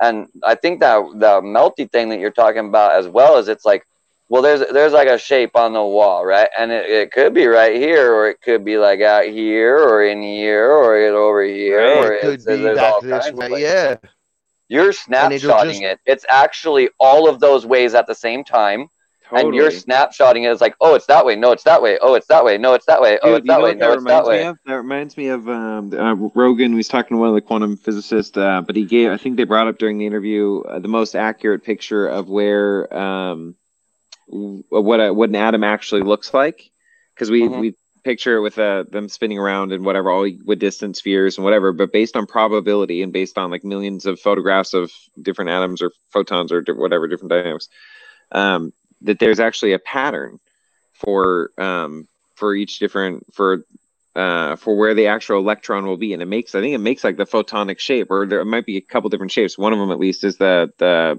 Maltese cross, and the actual, which is also an image of a photon. But that's where they will show up based on circumstances or dynamics. So it's interesting that the painting wouldn't just be anything.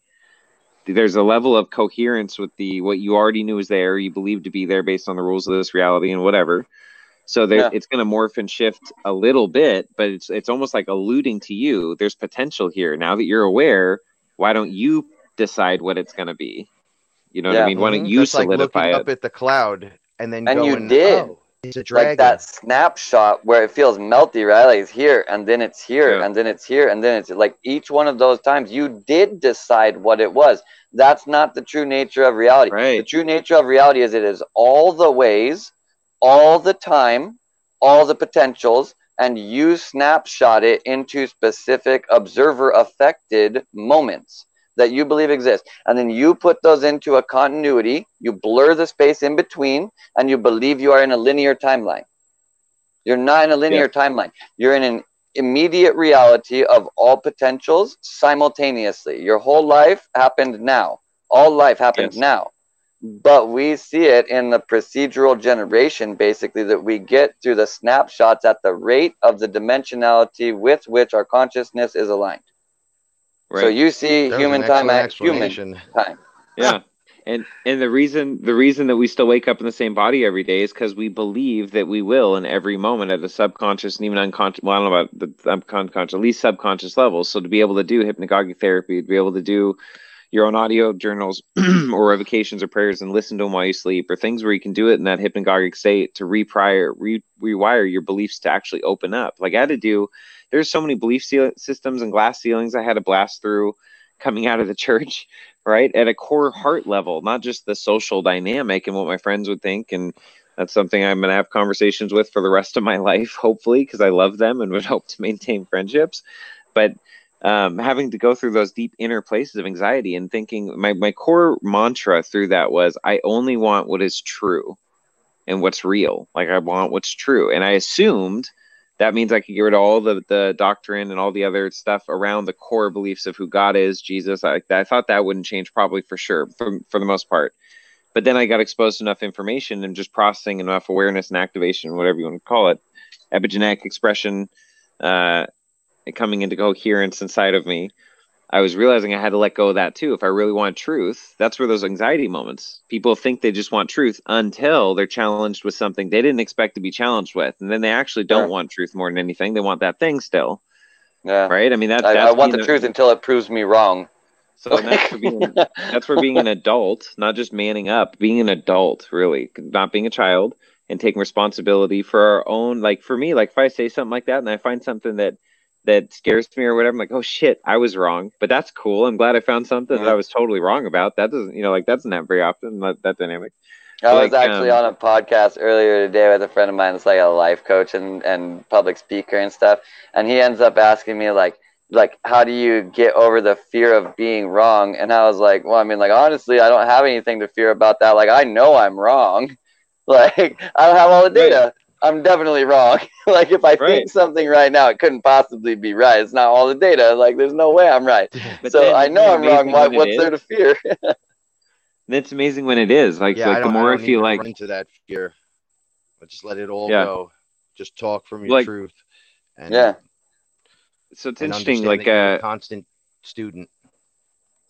Yeah, both simultaneously. It's not hard. I just don't know why that's a hard concept. So I'm glad that I'm with like-minded people and I'm just finding more and more of them where it's not a competition mindset. There's more than enough abundance to go around in form of celebrity or money or who cares. Like it's nice that we can be doing a chat where we're just having a good time, not having to Frank's let it talking organically about be. the space with the walls with the potential. Like, you ever been in that space? Ooh, you ain't worried about if there's enough energy to go around. Trust me, there's plenty. Really? You're good. You're definitely like, oh yeah, this can power this machine. I don't know what the machine does, but this can power it. Like, this is enough. This is definitely enough. It is an interesting. Well, it's maybe somewhat off topic. This is what came to mind. So, like, the emotional and the logical dynamic, or at least because you said on the potential in melty space. So there's a logical side of me as I entered into that dynamic where I understood, I had understanding, Bina, in that side of my brain. But there's there wasn't there's a side of it that was emotionless in a sense. It was guided by values of assessing this new data and fitting that into old frameworks and paradigms to process and expanding or breaking off part of my paradigm to expand it or change it around as necessary.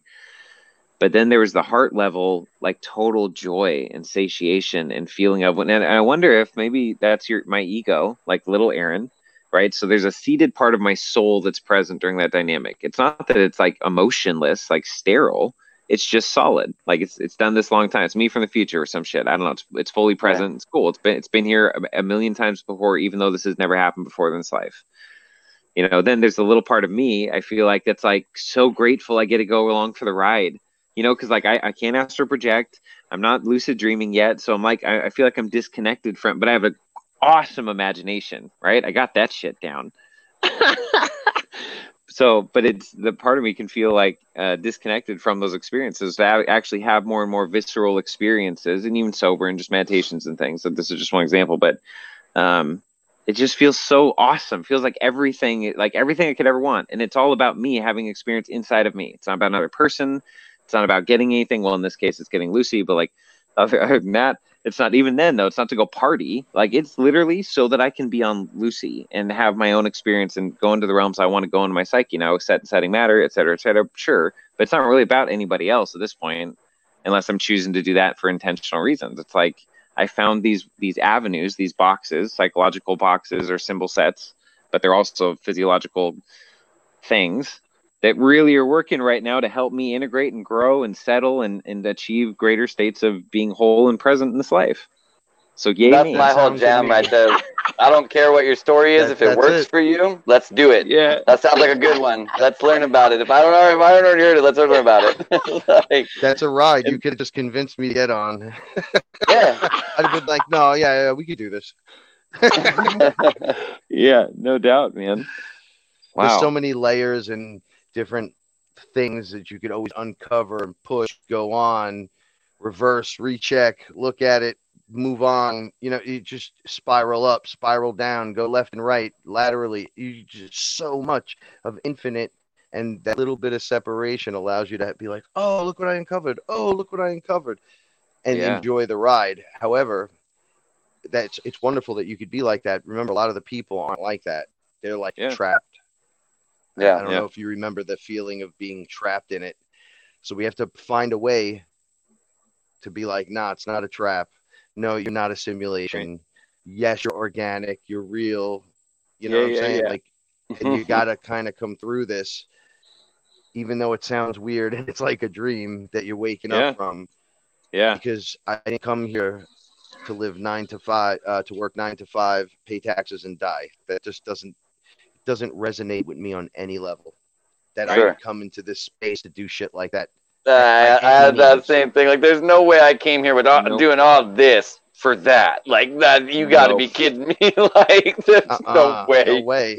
There's like cliffs to jump off of, and you could be like a wingsuit pilot, and you could drive race cars. And like, I came here to go to work every day and get a paycheck, and then like be at a house with just like the same. No, I don't think there's no way that's possible. It would have been easier to convince me that I just here to pet cats than do something to pay taxes and die. It totally would have. But they would, who can make any money off of you petting cats? You know what I mean? You'd be surprised on the internet, right? Yeah, maybe today. That's why the internet broke their paradigm, is because now they're like, oh wait, people can make more money by just like petting cats and posting stupid videos and just reacting about other stuff. Like, That's great. Mm. You guys are wonderful. I want to say thank you again. And by the way, congratulations for getting this whole thing going. Cool. Thanks, man. It's Yeah. wonderful. It's beautiful. And there's something for everyone, right? You got three guys sitting around talking, three different personalities. Think of what that hits out there and how it'll just continuously go on. And then the connections where we could step in and go back and go, remember when it was like this, when we said it was like this, or we did it like this, and then, well, this happened and now it's like this. And then boom, it just opens into a whole nother realm again. Yeah. And it allows people to jump in with us and just sit with us and go, okay, so he's not Jesus. He's not Space Jesus. Frank's not really Frank Castle, the Punisher, running around trying to get into the ultimate realms. And all. We're just doing our work. We're regular guys. Yeah. And we're breaking through. And you guys, everyone can come along and join this journey. The conversations need to be had. You need to look at the truth and stop dressing it up. And then you need to dress it up and look at it and go, that's what it looks like dressed again. And then take the you need to look at the truth and not dress it up. And then you need to dress it up and look at it again. Dude, well done. I like that. That's very quotable. No doubt. So I love you guys for this. I'm going to have to break out. I love you too. Like 20 after 1 in the morning. But thank you so much for having me. And I look forward to enjoying many episodes of watching you and listening to you and interacting with you on that level, and a whole bunch with me there too. That's right. We appreciate it, man. Thanks for coming on tonight. Absolutely. Thanks so much, guys. I love your faces. Have a great night. Have a good one. Change overlay. Dude, that was actually awesome. do need to run AFK for a second. So if we could bring this down, or I could just run AFK for a second. It's really your choice, but I am going to be about like at least like 5 minutes or so. What's AFK? So, away from my keyboard. Oh, thanks. I didn't know that one. That's fine. I'll just monologue, I guess. Cool. I'll be back. Cool. Oh, there you go. Zach's icon's on screen. Okay, well, actually, here, why don't we go to the chat since we got a minute to reflect? Oh, okay, look, we'll go back up. Wow, I actually understood what you're discussing. Awesome. That was fun. That's cool, because I've had, Zach and I've had, so last night we talked for 5 hours after the show, and then we've talked a couple times in the last few weeks, and they've just been really awesome conversations that have gone on and on. And then Frank and I have conversations like that too. And I met Frank, as I alluded to, I think a couple years ago now. I heard his stuff on YouTube, and I just knew that I was going to be. Actually, I guess we can even go full screen there. And I just knew that I was going to someday meet Frank. I just knew, right? How do I know? It's not like, oh, I'm going to meet Frank. I just knew in like my soul. I've had that with like many people in my life. And it just happens at some point in life, could be years away. It's just like, oh, I know I'm going to meet that person. Awesome. And I can feel into what that feels like to meet them. And like, so in a sense, like and he's, he had his own show. Also to refer Frank, we'll have to link this stuff. Remember to link these things, Aaron, in the bottom. But Frank's got his own YouTube channel, Frank Castle. I think you can just find it that way. He's also on TFR, some of his older episodes, first 100 or so or whatever. And then I was going to say that he was on an interview just a couple nights ago, within the last 3 or 4 or 5 days, for last week for sure. And it's a 3-hour interview on Paranormal Radio, or there's another name for it. I'll try to link him. Really, really good. That's Frank's whole story, from his life story kind of, but also where he started taking ayahuasca 5 or 6 years ago or so now, and all the experiences he had in detail. And he just continues to articulate. So even if the things he found about Frank were interesting, for example, it made me think of that is when Frank said his conversation with Lucifer, when he met Lucifer during an ayahuasca experience, or that was his first DMT experience actually. So he goes into more elaborate detail on that interview. So that was cool. Well, hi, Kala Sislo. How are you? What state are you in right now? She's out there road tripping. Road tripping. Let's see. Okay, so someone said 3 wise men. Willow. Hey, Willow. Let's see. Thank you. That's cool. What a cool thing to say. I would agree. I think we're pretty funny guys. We seem to entertain each other pretty well. Yeah. Let's see. Glad you caught live. Bummed to miss the beginning. Oh yeah, glad you could make it. 1 of 5. Awesome. Really, it's so cool. It's nice to be able to interact with people. Can't wait to see the replay. I missed. Listen to first episode today. We'll do Yoga. It was wonderful. Oh, that's nice. Thanks, Willow. Let's see. Yeah, I think that's just in response to what we were saying. Joe M said rad. Awesome. Thanks.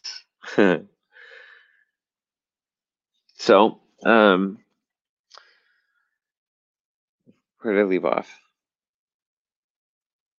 Trying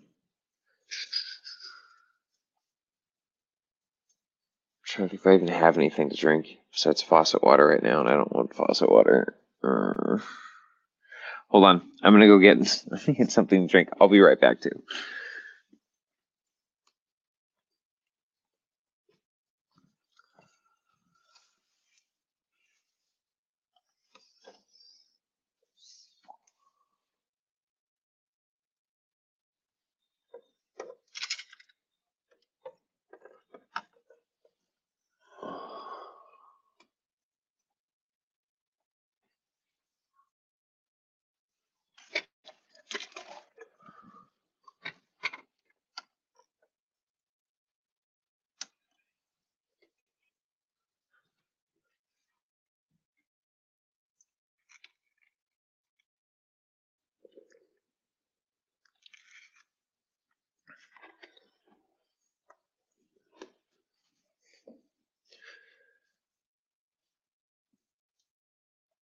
I just realized I didn't turn my mic off, so there's still audio as I'm getting stuff out of the fridge.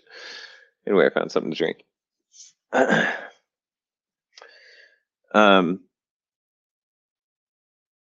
Okay, so what are the dynamics? Okay, so you are the placebo dynamic.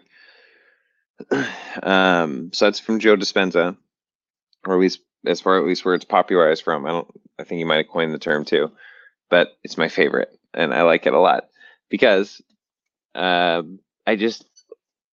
don't know. For me, the whole placebo dynamic, it just cinches it for me. It's all about you. You know, if you can take a sugar pill and get healed, well, there's contributing factors. No, placebo happens yes, there's infinitely nuanced reasons, but there are some core frameworks we can dissect just in psychology, I feel like. So I don't think it's that much of a stretch to prove we create our reality. It doesn't have to be new age. It just makes sense. You know, so if you are the placebo, then anything that you use in life is a placebo belief catalyst or detriment, I guess, but whatever you're trying to build or construct in your life. So, excuse me. So being able to, what's a good example? I don't know. It's really anything, right? Anything that you use, like, you know, the ritual things you do before you go to sleep or whatever that is for you, you know, washing your face, taking a shower, or whatever, you know, your habits are, but even in your own mind and like the way you prepare your mind or shows you watch or whatever, the rituals or habits. But using placebo belief catalyst, if you want to change your habits or do something new, or you want to engage, you know, sleeping and have more sovereignty over your dream time in your dream space. So doing things like I have 4 stuffed animals around the 4 corners of my bed, and I put my own intentions in them. They're different metaphorical, archetypal representations of things, you know, but you can do it with really anything. It's what matters to you that you're putting intention and creating a sacred, if you will, and sovereign environment, so that when you sleep, you're connecting to you, not being tied into any other energetic grids or sacred geometry grids and Masonic grids and all the other stuff that's around, you know, the other dynamics, but being able to have it cleanse your space, having some kind of essential oil or, essential oil, but I'm thinking of the machine, the distiller or something. It's not a distiller, but it's not a vaporizer. I don't know, something like that. And so, some kind of scent like Palo Santo is wonderful. And I got a bunch of resins. Okay, this is turning into like a blog. All right, I blog like, hey, you want to go see this? All right, well, it is what it is. Zach's gone, so I'm just gonna pat her on. All right, check this out. So there's a whole bunch of different resins I got for an incense burner. All right, this one I got here. Which, hey, here's a little tidbit, I guess. If you've never burned resins or incense, here's how you do it. And I don't know. It's still hot. I don't think it's. I had this burn at the beginning of the show. It's been 2 hours. Yeah, it's probably done. Okay, so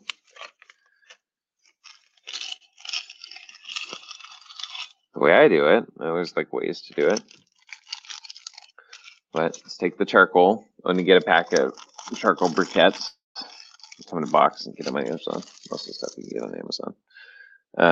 And then I don't have a jet. Oh, I do have a jet lighter. I'm going to run and grab it. I'm putting in here on top of the ash. This is the old one. Oh, wait, is it going? That'd be awesome if it is. Sorry, I'm trying to look to see if you have to see if it's starting to spark and actually go. Oh, it did. Cool. It had enough of the old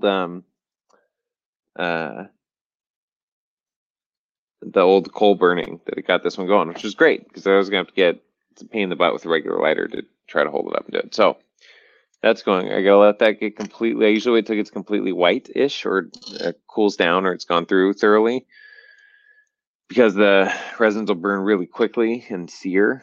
But the one I've got right here, so I'll probably just put on here, is rare black frankincense. I thought that was fitting for talking about the Bible stuff because they gave Jesus frankincense, gold, and myrrh, which is very interesting because it was very interdimensional items, myrrh and the fragrances. So smudge and everything, clearing out different astral realms and dynamics from entities or different things. But smudging in different forms, different scents do different things with different purposes and intentions, or continued morphogenic field expression through belief systems over time. Something like that.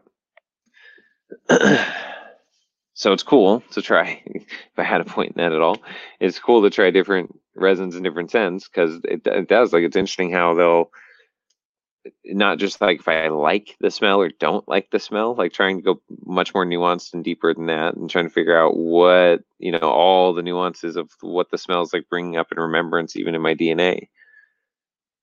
And then obviously some I do actually enjoy more than others, but trying to, being able to know them all, like a lot of psychedelics and different things, like there's a pretty broad spectrum that I'm covering and have covered because I see the value in the additional nuanced perspective and even smells bringing that perspective, which is really interesting because your nose is the only thing or not the only thing.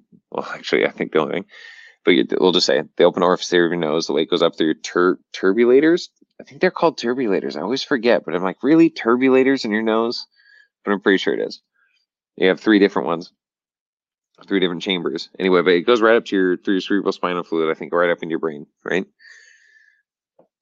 And so in the sense, I guess, I don't know if they proved this or whatnot, but they can stimulate memories more than any other sense. It's from the scent, yeah. And then thinking like movies and stuff, right? When they use that, the sniffing salts to wake somebody up or whatever, like the scent knocks them conscious. It's interesting. All right, let me put some of this in here. Okay, so then now it's in there, try to break it up into,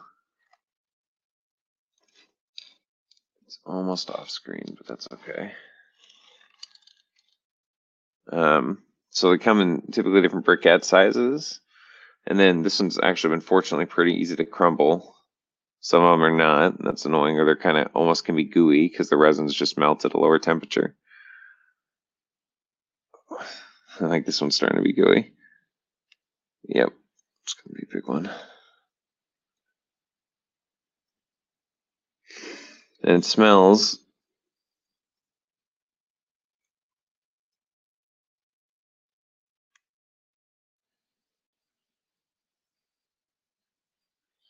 Say in a second, this one's lesson's not breaking up very easy. All right, there we go.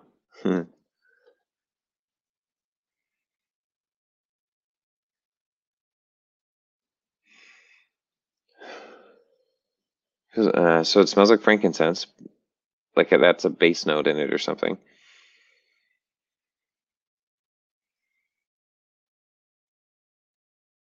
I don't know, man. It's like a tree, but a tree I've never. I mean, I want to say it's just black. Yeah, black frankincense is like the right descriptor, but it doesn't. That's not a significant enough word for me, or sufficient enough word, because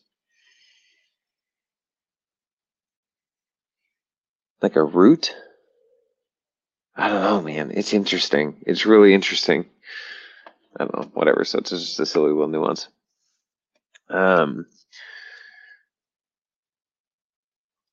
Okay. What was I gonna say? Oh, we'll go back through the comments here because that's about all I had to say on that. Kala said, it's so interesting the way each energy was described by each of you. Then the liquid, especially since I experienced those without any type of assistance. Yeah, you are awesome. And I know there's a lot of you out there. That's really cool. So it's cool also, I imagine, to hear it from additional perspectives through different upbringings and different experiences. Because I don't know Zach well enough to know the dynamic with him, but I know Frank experienced that without help also most of the time, and that just helped amplify certain things for him and help him to explain, I think, a lot of his own upbringing and experience. Just hadn't really had a framework for it, and a lot of other people. So that's really cool. So yeah, I'm glad that you heard. That'll be interesting to hear your thoughts on those perspectives. In Colorado, working with energies, yes, cool. Here we go. Cool. Let me do a topic change. MK Ultra channel. Okay. Question about the Bible. What does Elohim stand for? Okay, so based on my study of the original text and everything, if you go just grammatically, if it ends in HIM, or that's transliteration, but im, I think it's a vav, wasn't it? Yod. Yeah, it's a yod mem, im. It's a plural. Right, so in the beginning, God created the heavens and the earth. It's actually Bereshit bara et Elohim hashamayim haaretz, I believe. So it's in the beginning, or in the beginnings, Elohim, God's, created the heavens and the earth. That's my opinion that's the right way to interpret that. But it doesn't matter to me ultimately, because whatever framework works for you. So I don't need to go. The Mormons do that. It's funny because I learned that when Mormons came to the door years ago. And before I also learned it just through studying the text. But the Mormons, that was one of the arguments. They were like, they kind of walked through that, but it was like at the time, I literally just didn't believe it. And what I did was, this sparks an interesting story. So it caused cognitive dissonance in me, right? That when they showed that through the text, and then they're showing how there are errors in the Bible, or I think that's what their point was. Not so much that, or that we are all gods. That was to prove their belief for their afterlife system. I don't know. Anyway, I didn't know what to do with that, but I thought that Elohim is male plurals. Yeah, it's plural for sure. Well, there's B'nai Elohim, which means the sons of God, which are the angels, but they're typically what's the word? I was say amoral, not amoral. Usually they're assigned to do tasks, or they do have free choice. Asexual a lot of times, unless they come in such shape or form.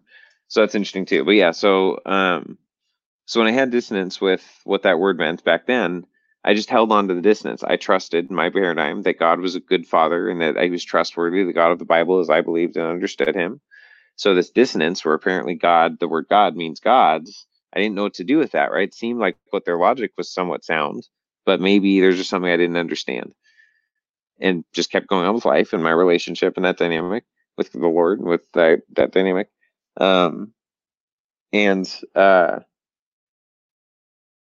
Eventually within the church, what it seemed to me, in a way that it made sense within that framework, was what that could mean is in the beginning were the three parts of God, the Father, the Son, the Holy Spirit, because it says in the beginnings for John 1:1, and this is more of a famous verse outside the church too, but in the beginning was the Word, and the Word was with God, and the Word was God. He was with God. He was with God in the beginning, and before him nothing was made that has been made. In him all things were made that have been made. So the word, the logos, the spoken word, and me and Zach actually were talking about this a lot different times, but the sound and light almost being a constant interchange or amplification of being the original frequencies of existence. And so if Jesus was in the beginning of the Word, and you get into the other verses, in the beginning, the next few verses, it goes into that the Spirit hovered over the face of the earth. And so it shows at the beginning of creation, even the Spirit's there. So in the beginning, God created the heavens and the earth. It could be read as, this is the problem with interpretation, right? It's literally endless. You can interpret based on different value systems. That's why there's 44,000 denominations. I'm sorry. How can you just say your way to interpret it is the right way? And that's fine. That's why they stick to just believing in well, you just believe in Christ and Christ in you. Well, I do. Well, no, not like you do. Like we do. Okay. So we'll just agree to disagree. Okay.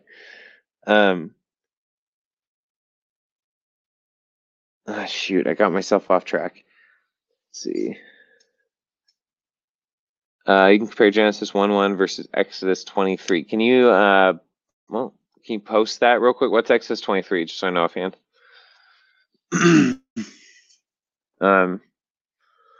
Actually, let me see. Oh yeah, I've got my phone. I can do two things at once.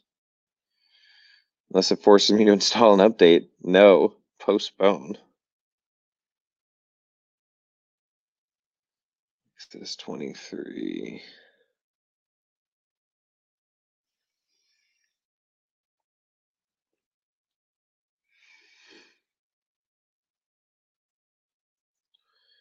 Oh, you shall have no other gods before me. Okay, so that's I'm assuming there that the Hebrew is Elohim is what you're pointing out. Yeah, so even if you interpret, so a lot of the Christian paradigms, I think it's called hermeneutics, if I remember correctly, the way to interpret scripture. So there's different denominations that have different, excuse me, structures and for doing that. And a lot of them is you interpret scripture with scripture. So you cross-reference any other time that Hebrew word or Greek word has been used throughout the entire 616 book. They believe it to be a divine book. And honestly, look, the Bible code, if you've never seen documentaries on it, it's pretty legit. I believe the Bible to be a very interdimensional document. You know, that there's a lot of code and things that were done well with the Bible and the other ancient texts too. There's actual skip codes and things, and the Hebrews get into that whole dynamic in Israel and I mean modern day stuff they've been doing for a while. But when you interpret it within the context of just the scriptures, you find that Elohim is only used one time in a way that is singular, and I believe it's talking about God or Yahweh or whatever. Because a lot of it too. So when they talk about God or Yahweh specifically in the Bible, it's Yahweh Elohim or Elohim. Yahweh Elohim often, you know, or Yahweh Yahweh Rapha, Yahweh Rapha, or the different titles of God. But the God's name or God's name, or El, a lot of times El Abraham or Abraham, denoting a lord or a king. But it's El Elohim, God's El Israel. Isis, Ra, Elohim. You know, it's all in the words, man. The code is all in language. You know, so there he is. Welcome back. How's your AFK? Took a little longer than expected. It was everything I ever hoped it would be, man. Yeah. I had high hopes and it lived up to it. Yep. So, anyways. Okay, I have a thought. So I'm down. I'm on a roll to keep just chatting. We're over 2 hours. That's fine. But do we want to do like a end a normal show so we keep the normal podcast 2 hours, and then we can do we can just when we feel like it, like if we do tonight, we literally jump right back on with just our own kind of after hours more chatting, or should we just let it roll and let it? I mean, because I never took the time to find out if there's anything to do with over 2 hour videos, but we're already over it anyway, so we could just let this one just roll and see what happens to it. You know what I mean? Yeah, I'll try things. It might actually, you know, backstage talk right here, but it might actually help our watch time because it's altogether possible that someone turns it on and then goes AFK, and if it's a much longer video, then they get more watch time, even if they're not watching. So it might help us in the long run. I know, it's funny because also, you know, low key, if you just want to like turn on the video on other devices and watch it, that helps us. So, anyways. Yeah. It's funny because Frank what was I gonna say? Shit, nope, I totally lost it.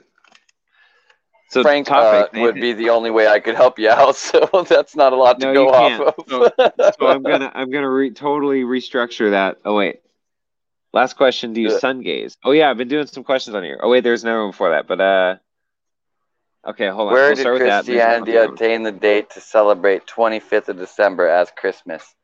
And I actually kind of have a kind of complimentary question to that. I don't actually never looked into it. I have heard that what would be the actual date of Jesus would be closer to September 11th, Easter or something. Oh. The opposite direction of the way that we recognize it. I don't remember which direction that is. My bad. So I've heard a lot. A lot of it, if you want to really simplify it down, astrotheology will really explain most of it. The movements of the stars, 12 disciples, all the metaphors, all the archetypes, all the stories in the Bible. Like it does a really good job. But there are additional dynamics. There's the actual changing of tradition over time, the celebration of he was the king of Babylon, or who was whatever, Nimrod on August 25th. It's been a cult ritual date for a long time, so they've changed Christianity, the Catholic Church. Jeez, man, I hope people know there's more than just one pope. For one, but like that whole dynamic, man. And so so you say more than one pope? Like, how many popes are there? Like, I mean, as far as I know, there's only one. There's one that we observe. What do you mean by that? Yeah. Have you personally done any research into that at all? Like, do you know the additional esoteric structures that are very, very, from the insiders, all the different interviews, and like the real people who know and have come out of that system and know what's going on, and the trauma victims who like talk about these are the different structures? Like, none of that stuff? Nope. Interesting. So that's why it's cool doing this with you too. Like, there's a lot of backstory and like base knowledge I don't know that you do or don't have. So obviously that allows us to have different stories and dynamics come out. So that's cool. Yeah. Okay. So what do you mean by that though? One pope. What do you mean that there's more than one pope? Yeah.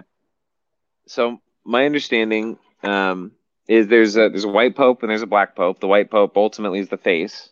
Right, he's not the real decider. Obviously, he has power, just like our president has power in some forms. Even though, okay, are you familiar with the deep state infrastructure, the whole Trump dynamic, and sure, yeah, the Q material basically, or David Wilcox material, that logical framework and that news media. Okay, all right, that'll help connect the two. So it's just, so it's similar to that, but there's all these people running the Pope behind and have for 2,000 years. I mean, it's been part of their infrastructure, the Knights Templar, the different and.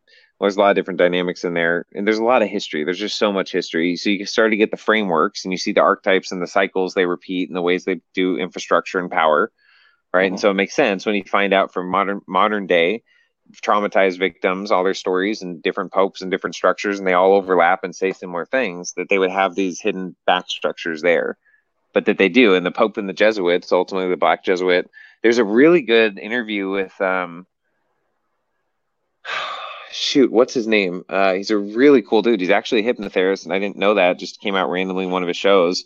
But he does this radio show, and he's with two other guys. They were basically a guy who does the YouTube channel Plain Truth, APLANE Truth, be based on the flat truth dynamic. But if anyone's going to look into that, his is one of the best sites to go through. He does it really well. That leads you at least into a way of thinking about things and examining evidences that make you go, huh. Maybe it's not as black and white an issue as I thought, and then that can freak people out, right? Whatever you believe about it. But anyway, him and another guy did a really good interview on the Jesuits and that whole structure, and broke down the whole 13 bloodlines, but way beyond that, all the other stuff that's gone on, the way that they created the Bible and the way that they structured the stories based on these families. Like, to me, all that stuff I've traveled, it all seems true. Like, a lot of that, like everything seems true simultaneously, and it's worked out to the mess we have today, you know? But a beautiful mess in a sense. So basically, the idea is that there's that really, like, the Pope that people recognize is really more like a figurehead, and there's probably somebody who's really more like leading behind the scenes. Is that kind of the concept? Yeah. Hold on, I want to keep going. Let's make this lighthearted. Okay, this guy's name's MK Ultra for once, and he's asking me questions he agrees. I appreciate it. I do. I'm not making fun of you. I'm just like, okay, dude, like, I'm getting grilled, and like, Christmas equals winter and summer solstice. Agree? I don't know. Shit, if I don't, am I in trouble? All right, but like that, and I only get to sun gazing. I do agree. That's another part of it. So in a more ancient tradition, actually doing it on the summers and the solstice, the resurrection after 3 days at perfect stillness. It also connects to your bowels and so the whole chakra cycle and ascending through Jacob's ladder. I mean, all the things parallel, but they all root back to the movement of the sun and the stars. That's why astrotheology really is the root behind. You can see the archetypes and all the religions and stuff and all the frameworks, back to the stars and all the way back, at least to the last 6,000 year iteration. They've been doing astrology since, I think they got 5,000-year-old tablets and things doing astrology accurately. So yeah, I don't know. Yeah. I mean, the winter summer solstice thing makes a lot more sense to me than like some just fucking day. You know what I mean? Right. Like, what's December 25th? I mean, really, like, there's no real thing besides just like this story that makes it notable. So, and I think we maybe talked about, or Vert talked about this. You're familiar with Rupert Sheldrake's work, Morphogenic Fields, right? Yeah. Okay, so when you build up a morphogenic field around a date, you create a portal, or you create an application of a resonance that comes around when the sun and moon, or whatever times in the date you may have chosen, and you do blood rituals and all the stuff they do for centuries. What's the sense behind this, though, besides just like literally so I can pick any arbitrary day and build enough of a structure around it, and that's then that's now reality. A thing. That's the idea. It brings realities. Okay. Thank you. This is really sweet. Appreciate you for sharing. I resonate with your ideas and knowledge. Thanks, brother of light. Yeah, man, you too. Sorry. Go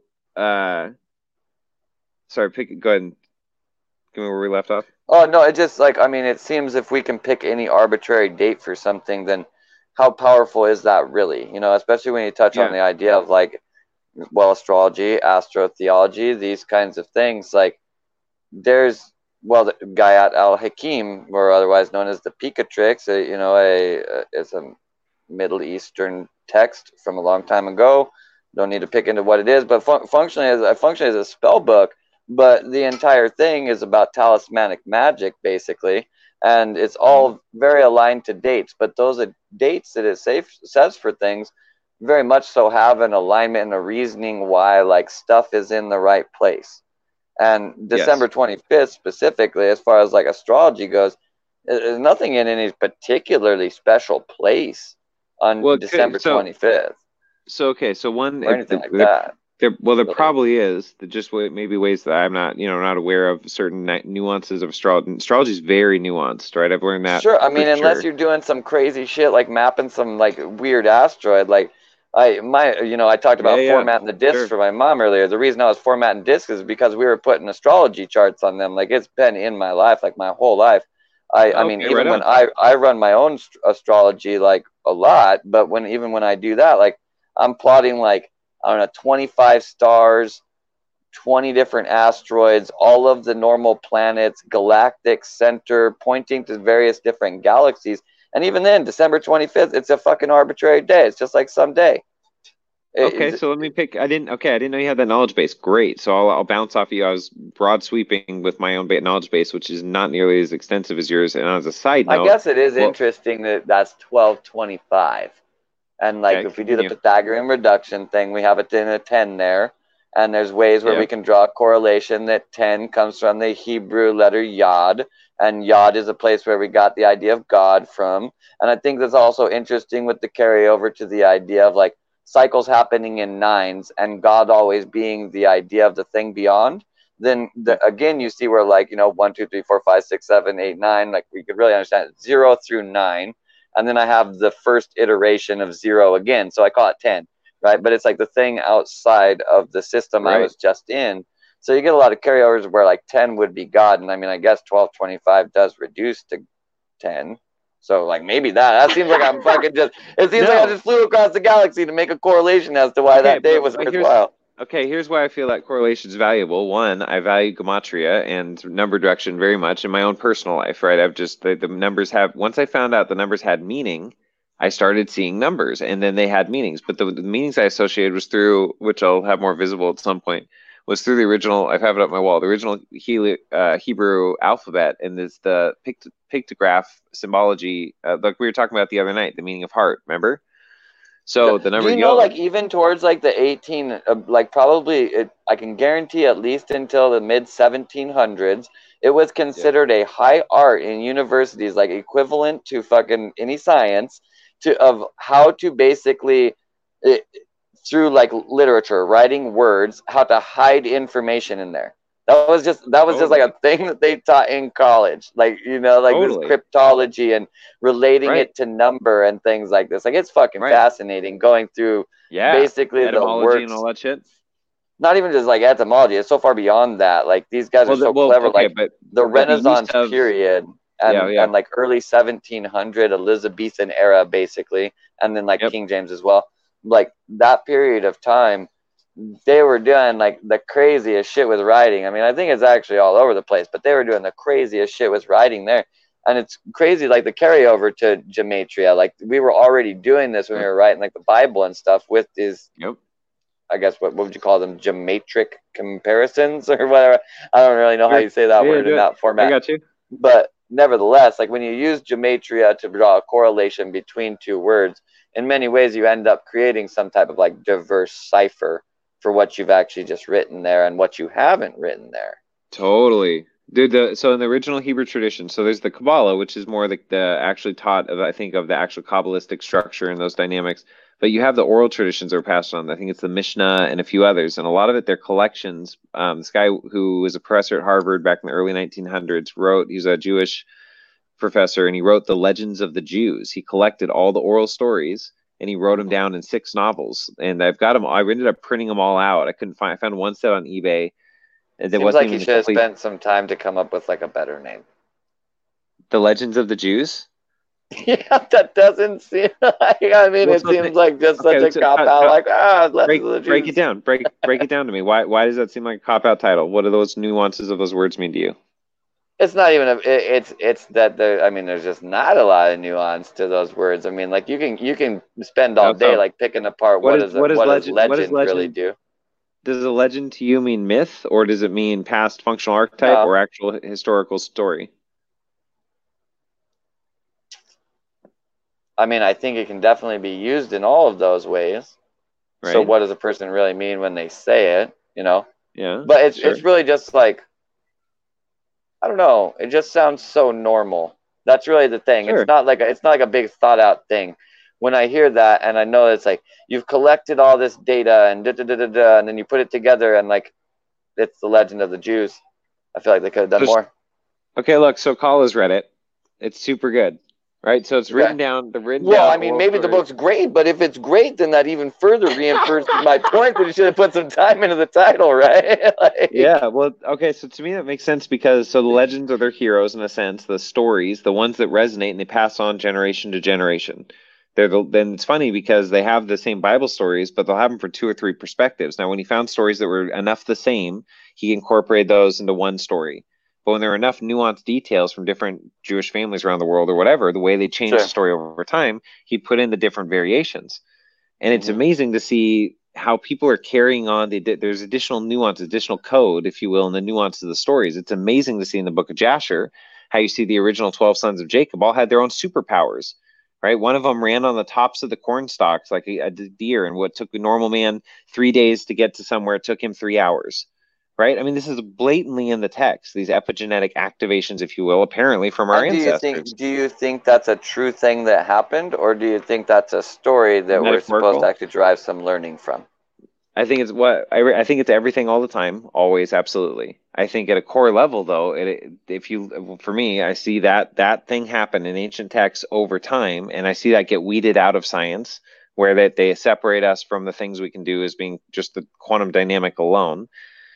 And also, again, like we talked about before, 80% being junk DNA because they don't see it in coding proteins. Like, I just think there's so many things that science is, well, and it is. Like, you've got Dan Winter, you've got Rupert Sheldrake, you've got these people that are out there that are very credentialed and experienced and been doing this a long time to know that reality isn't run how most people think it's run. It's actually a lot simpler. And you get into the coherence and stillness and all. That's why we talk about the things we talk about. because to access all the cool stuff, I think comes from, like Frank was talking about, it's interesting. The farther you go out away from yourself, the farther away from you are to an external thing, anything. So when we go in, that we can unlock, that's why all those terminologies work, I guess, or finding places in your CPU, some cores in your CPU that you didn't know that were present there that you can go in. Now you may have to tweak the voltage and whatever so you don't overload it or whatever, but that's another interesting thing to that is like when I did that originally, we were kind of like right at the front end of where we switched over from, like, we had the Pentium single core technology, and then we started adding more cores and we started doing multi-threading, and honestly, like, my brain came right along with it. Like, my brain got faster as I went, like, whoa, we're adding cores. Like, wait, how could I correlate that to my own brain? How's my brain, like, how could I run 2 cores? And then multi-threading came, and I was like, whoa, like, now, okay, how could I do that? Because that's running many things through the same processor.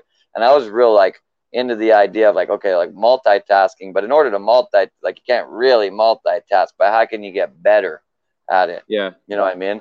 And that, like, that idea of multi-threading just really, like, and I don't have maybe all the bits and pieces in place, because it was really more through just a process of contemplation of, like, what the implications of that is that, like, my brain was, or, you know, a logical processing part of my brain was the CPU, but now we made CPUs better, because one of the things that, like, I was definitely, I don't know if I really want to say told, but, like, that I had an understanding of from those experiences was that, like, as computers grew, that was also going to be, like, how my mind really, like, that's how my mind worked. You know what I mean? Yeah. And all we would be able to do, and now I really look at it as that, like, I think we kind of created computers purposely expressing our mind, and that makes sense because we were, like, well, it's like our logical part of our mind, because we were trying to create, like, this logical thinking machine, you know? But we really kind of created, like, a logical side of our brain, and then, like, you now have, like, quantum computing, which where we're really having the problem is with, like, these weird, like, variances and shit. And what we're basically trying to do is bring in, like, that intuitive, illogical side of the brain. And it's very problematic when you try to mix it with logic, because, like, it doesn't care about logic. You know what I mean? How would you, okay, so then how would you even incorporate this question? So how would you, how one opens or creates new neural pathways and opening or connecting to opening our awareness, but especially with the dynamic of how do you incorporate the left brain, if you will, or the more logical side? How does that have to behave or whatever in some dynamic? How do you have to perceive that dynamic to actually engage? Logic works the best if it has a very strict procedure that it follows. So you could, like, you can look at that through math, like some kind of equation. It needs to be a squared plus b squared equals c squared. If you do that, you always get the area of the triangle. But then that procedure being strict, like, you could run it backwards and you can find other valuable information. You can take the outsides and operate on them properly with that, but you need to maintain a procedure with it. And logic is really kind of, like, all about procedures. To speak to, like, I'm not sure, is this asking, like, how you open new neural pathways and how you open your awareness? Is that, like, I'm going to go with, I think that's probably the question. Sure. Opening new neural pathways from the idea of neuroscience, as far as I understand it, is really, well, it's neurogenesis. The function of neurogenesis basically provides the opportunity for a new neural pathway to generate. Neurogenesis can be generated by a lot of things, just like running does that. Certain foods do it. If you want to know all the things that do it, definitely go read, because I'm not going to give a full list. But, like, really generating new neural pathways or generating anything with your awareness is about literally just, like, seeing new shit, just like doing new shit, doing more shit, do stuff you haven't done. New things all the time. Like, I could science the shit out of it, but there's no reason to science the shit out of it. It's like, do new shit. Okay, let me ask you, since we talked about that last night. Let me ask you. Just asking how can I get to will open the neural pathways. Yeah, literally, just what I just said. Just try new shit. Just all kinds of new stuff. If you haven't done it before, it could probably do that. If you're really passionate about doing that thing, I think it's more likely to do that, because you'll invest more in it just because you want to. So just try new shit. Okay, so what do you think about where do you think consciousness or awareness, or if they're the same thing, maybe they're separate, actually reside in the body? So how much does your neural pathways matter? Does your awareness find resonance with that, or I what? don't believe consciousness or awareness actually resides inside the body. Like Elaborate. that's not really how I would perceive it.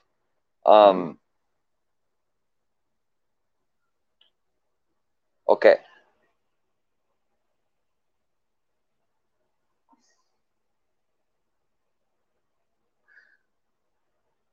Awareness really is just a difference, right? And the difference really happens at a center point. So this awareness sits at the middle. Consciousness is really the expression of everything. When we raise our awareness, we're basically able to see farther from the middle out or farther back in, however you really want to look at it. I think kind of there's both processes of that, and we could get into a lot of nuance there. But the awareness is something that just is. It's not really about it being located somewhere. Nothing is located anywhere without awareness to be located it by in. So the consciousness is just a thing that's always there. It's that potential that you see. That's all consciousness. It's everything. It's everywhere. It's all the time. Nothing isn't that. All of it is consciousness. Some of it is made manifest, and in order to do that, it is observed. But it's observed from this awareness functionally. We play out kind of a pattern of that, a smaller fractal, where we then see our own observer effect and our own personal awareness. But it's not really actually our own personal awareness. It's basically an acting out of what really actually the nature is. But that nature is actually very simple and functionally vague. Like it's just a spot where isn't and is cross over one another. So you call this the place where the awareness resides.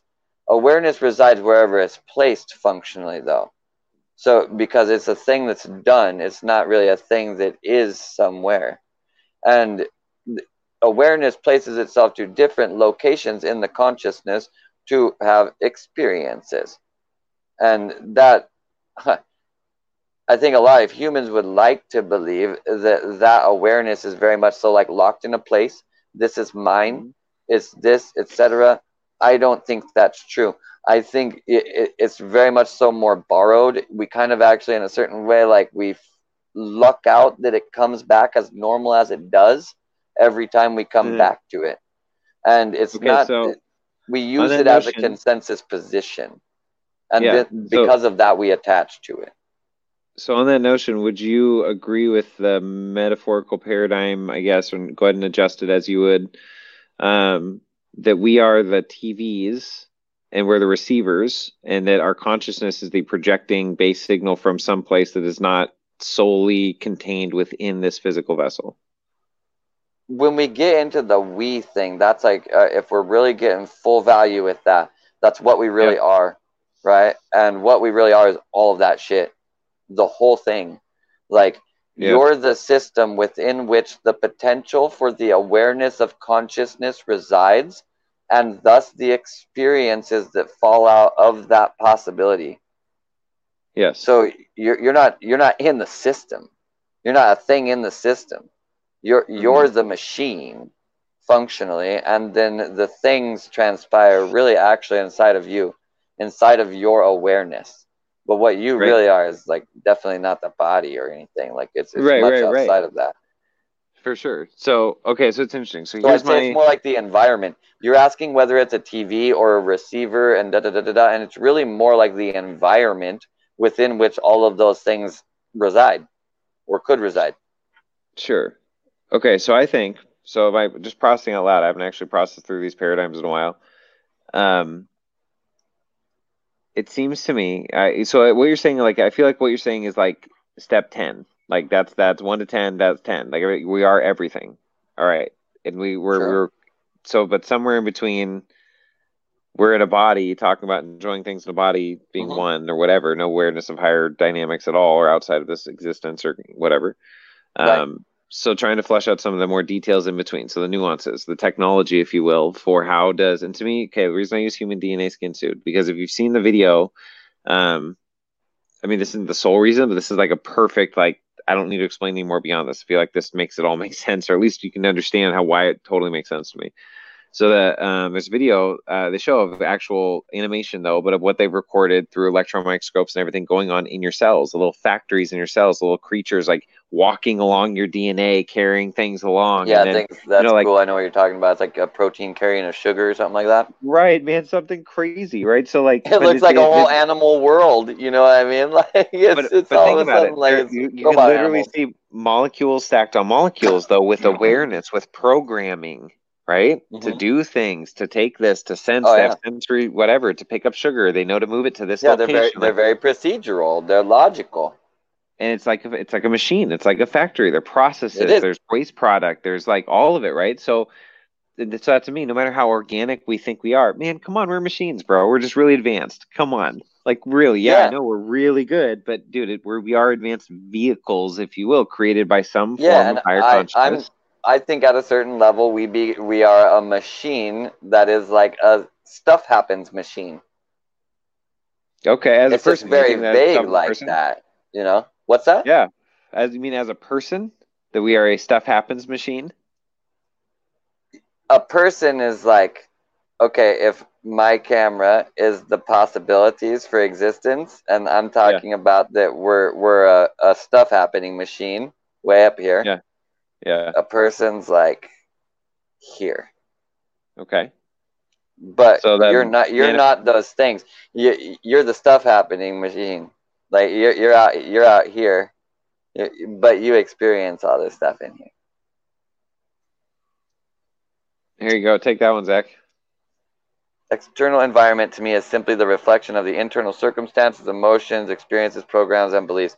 That's exactly what I'm saying. Like inside, we sculpt what we think the picture looks like. We project the picture out. We see the picture that reinforces the belief that we had inside. We believe we had the experience. We shoot it back as an experience that has basically been had.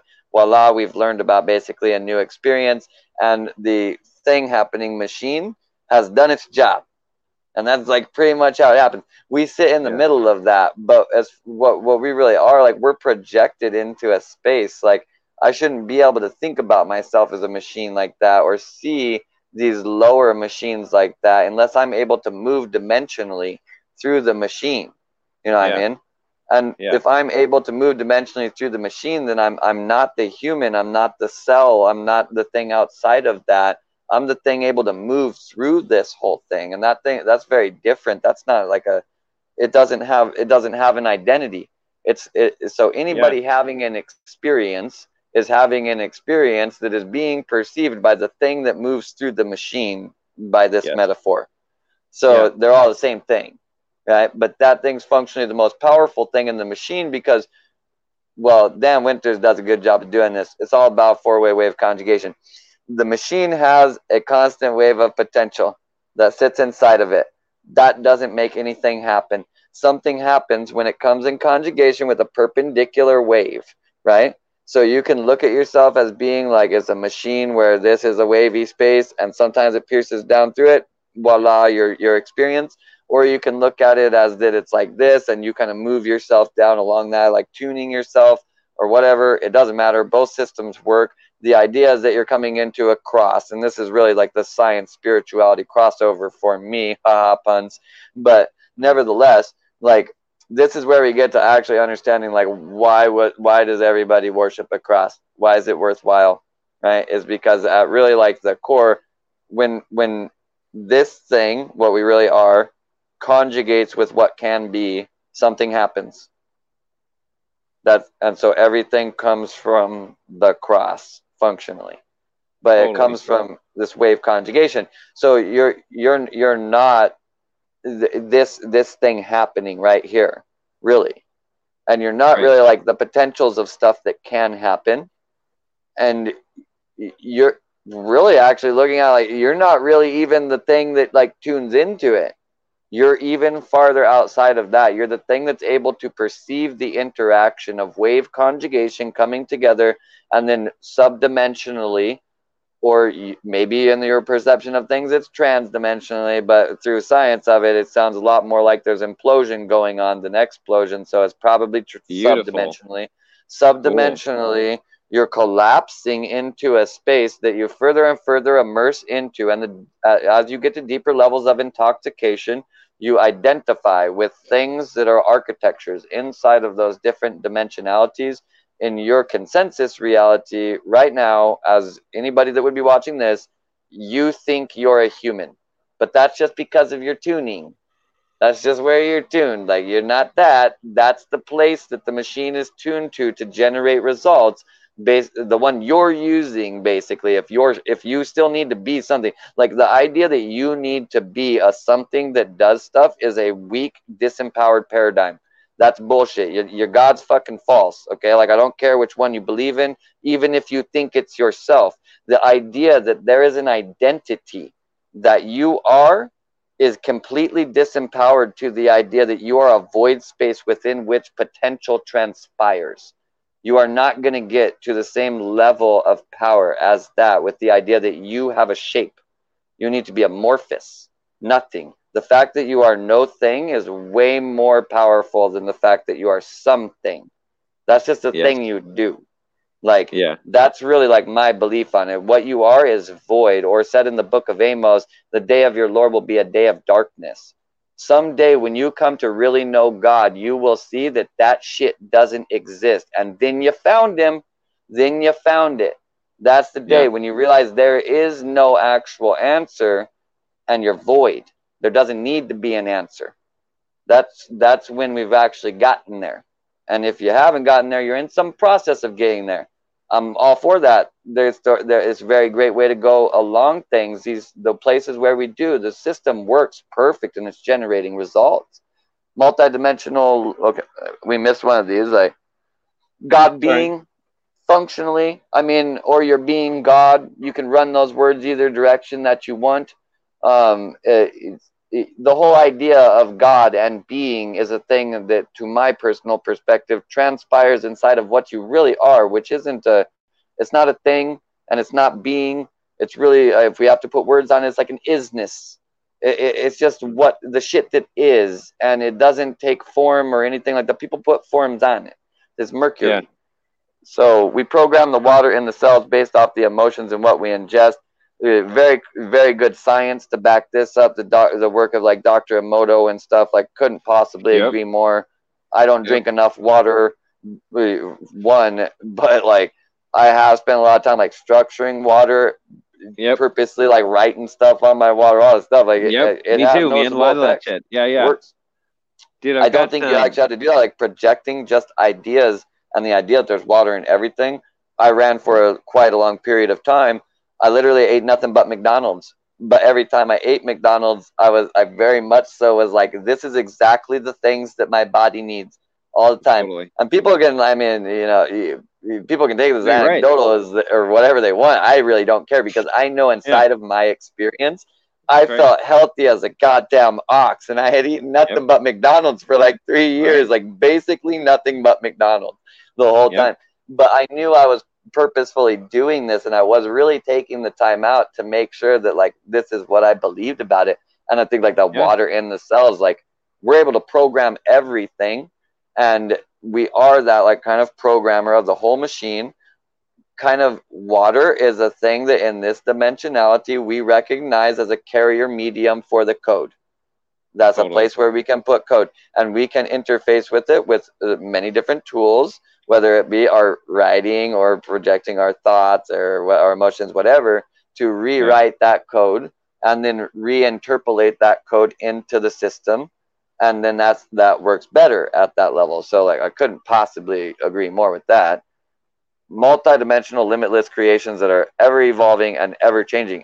Yeah, exactly. Like you're not something, because as soon as you would identify that thing, you're something else. You know what I mean? Like then that's the cool thing, is that you're always something new. The Jesus like resurrection thing, that like I had a real strong engagement with this as a byproduct of ayahuasca, which was a like opposite thing that I expected when like I was in this position. I was expecting, I thought I was expecting anything, and it was like, Yeah. oh, explore like Jesus's resurrection. But like the thing that was really profound to me was I recognized at one point in time that like every single day that I wake up, or even if I take a nap or whatever, and it got even farther, like every time I walk into a room, every time I blink my eyes, I have the opportunity to functionally like resurrect myself. And what would reality actually be like if I could bring myself every day when I woke up? I was completely new again. Like I didn't have anything that I remembered, anything that I believed, right? Totally. Like I had Yeah. no knowledge, I had no conditioning, I had no paradigm. There's no Yeah. paradigm. Every It's the time I best. woke up, The best or every time pursuit. I blinked my eyes. Yeah. Yeah. And like to me, that like sat really deep. I was like, dude, like for like resurrection technically a real thing. Like if I can wake up tomorrow after I go to sleep today and I purposely feel revivified, like I feel like I have more life tomorrow, then maybe not in the format of like, oh my God, I was dead, buried in the ground. Everybody knows I'm dead.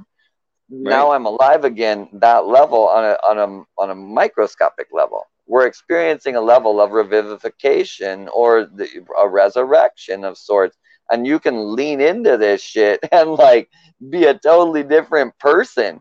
You know, Right. like the Well, I think, hypnotizing yourself to sleep, so powerful, like so powerful. Like, and I know, so I know you've had a lot of practice this through your life, so it's not things you still engage in regular need to probably, but would you recommend is like good? I know we've talked about certain anchors and shit, but would you also recommend like binaural beats and things like that? Do you find that's really helpful for the common person?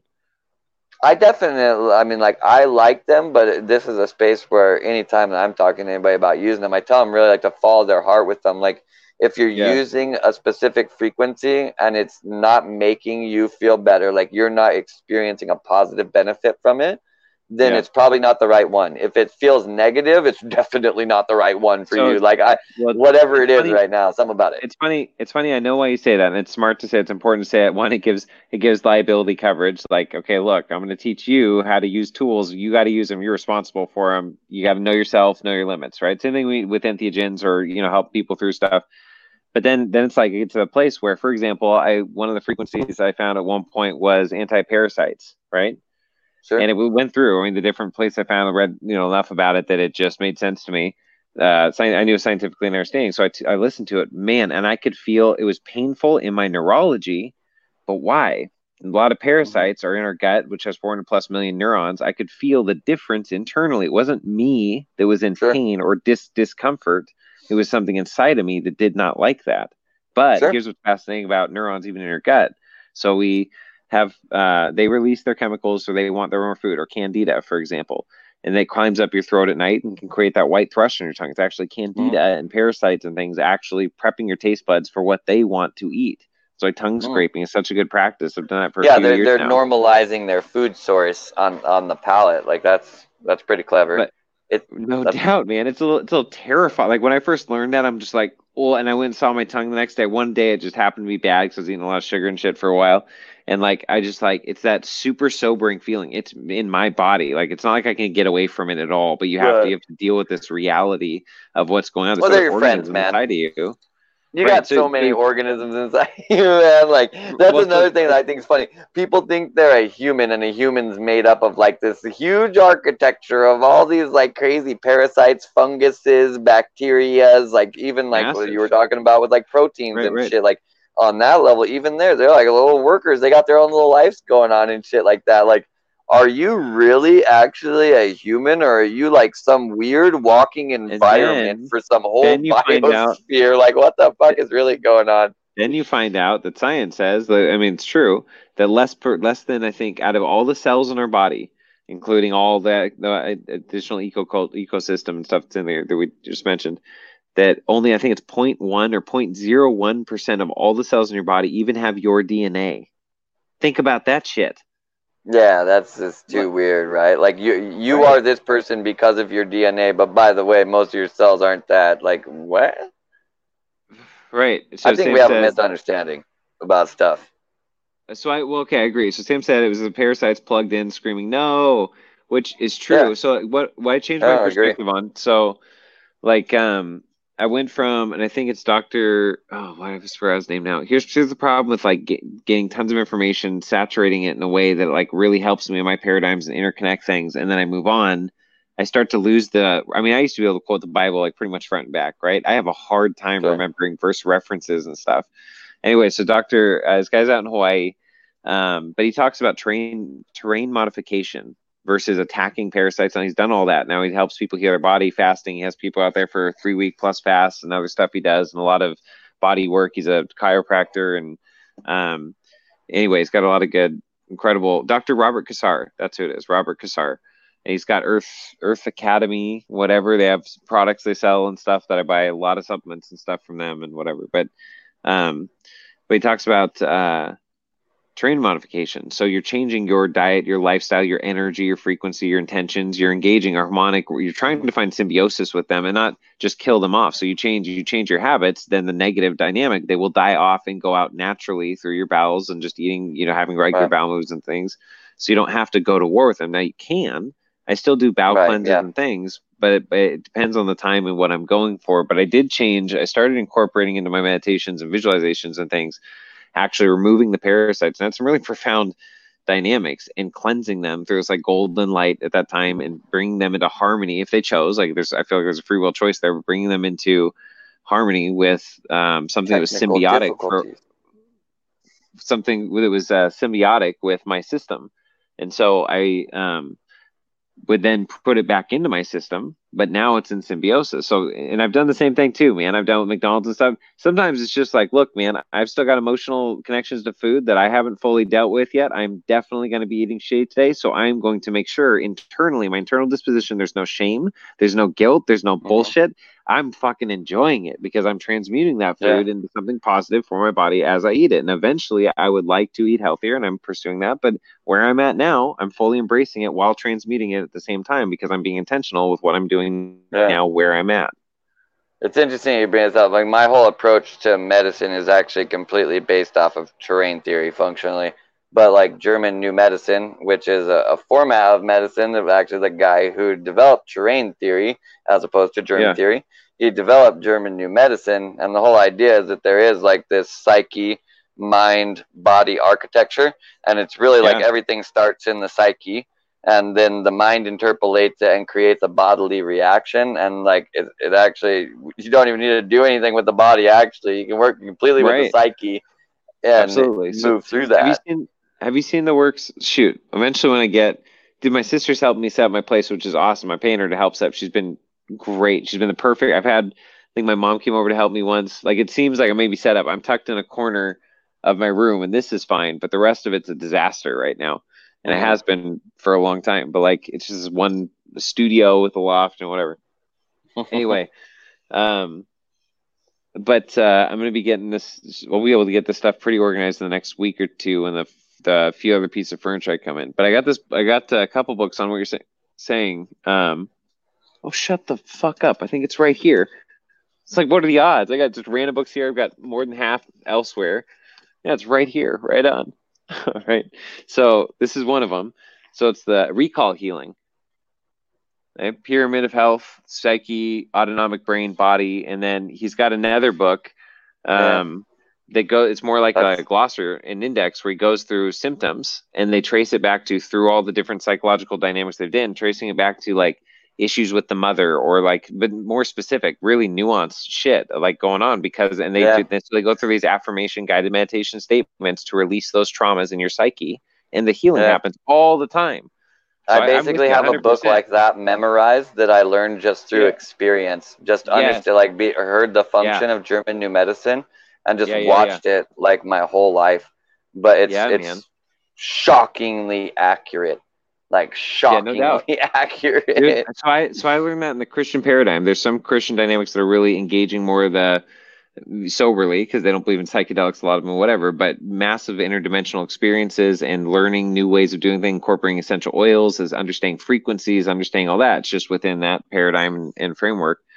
But when I go even a layer farther, like anything that's not just literally like a psychic way of dealing with it.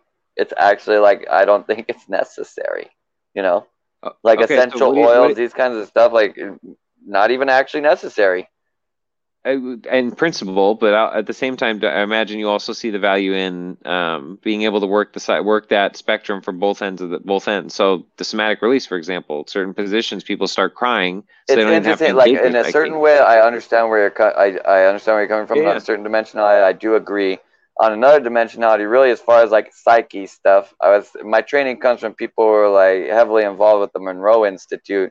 yeah. The upper levels of the work with the Monroe Institute, no, none of it matters as long as you can put all of your focus on it. You're good. Yeah, If you need to do a lot of rituals to focus on it, yeah. and that looks like essential oils, and I'm doing this, that, and the third, and it's all this stuff, and that's what you need to put your focus on it, then like, yeah, okay, more power to you. That's what you need to do. But if No, you've okay, trained totally, yourself and you can just put totally. all your focus on it, not necessary. Okay, so now that being said, and I agree in principle, and I feel like I can do that maybe in certain ways better than others. Like again, like you're prepping and putting some context around eating the fast food, and like knowing some people might take offense to that perspective. So I understand, but literally believing for or changing my psyche enough to break through paradigms for urine therapy, for example, which I brought up the other night. So being able to find enough placebo belief catalysts, if you will, or enough essential oils or whatever. To me, that was science, that was history, that was documentation, things that showed me that, oh, this thing is a real thing that has stem cells that can heal any part of your body, and it has structured water nutrients that are 100% bioavailable. It's literally what your body couldn't process at that time. It's the best thing you could do. It's a multi-billion-dollar industry in China where they take the urine and sell it for the highest level facial products and beauty products in the world because of the stem cells. Right. Here we are throwing it away every day. Right. And well, they know whoever they are, right? The nefarious, whoever, like whoever, I mean, it's like somebody, I don't want to get into details and dynamics. I've researched so much stuff. It doesn't matter. There are nefarious things, Brent. Just follow the money, whatever. There's a good example, right? So they know you the want to talk value about conspiracy theories, you need 3 words: follow the money. Okay, next topic. Totally. It's very simple world. Follow the money, man. Yeah. Absolutely. And so, Oh my gosh, are they going to give us vaccines? I don't know. Guy in office owns not a vaccine. I'm going to go with probably not. Yeah, and Yes. and also, the stuff Bill Gates doesn't even vaccinate his own children. And if you hear, actually, it was Of course really not. interesting. The David Icke interview on London Real, which got banned by YouTube. But in part of that interview, he talks about the vaccination dynamic. But he said his sons, I think, are 40-ish now, but they were never vaccinated. They were healthier than all the other kids. They never got the flu. They never got all those other things. They got, I don't know if they got the measles or any of that stuff, early on or that shit. But their whole life, the point is, they've been a lot healthier. No allergies, no just stuff that all their friends grew up with, and most societies grown up with is normal now in a generation or two. By the way, I don't want to dive down that topic, but yeah, it's interesting. I don't know. I got really basic vaccination, and basically, for the most part, haven't been to a doctor since I was 3. Healthy as an ox. What was the last thing you said? Healthy as an ox.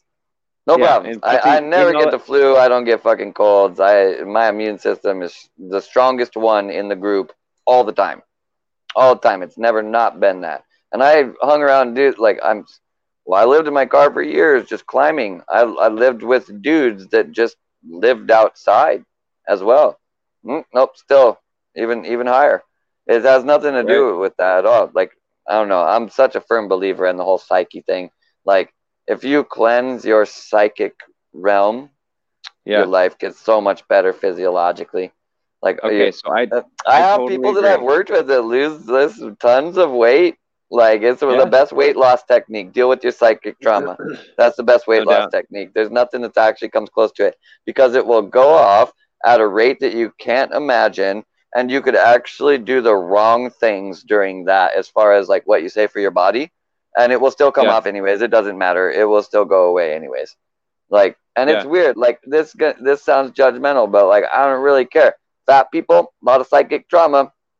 It's true. Right. Sorry. Sorry to it.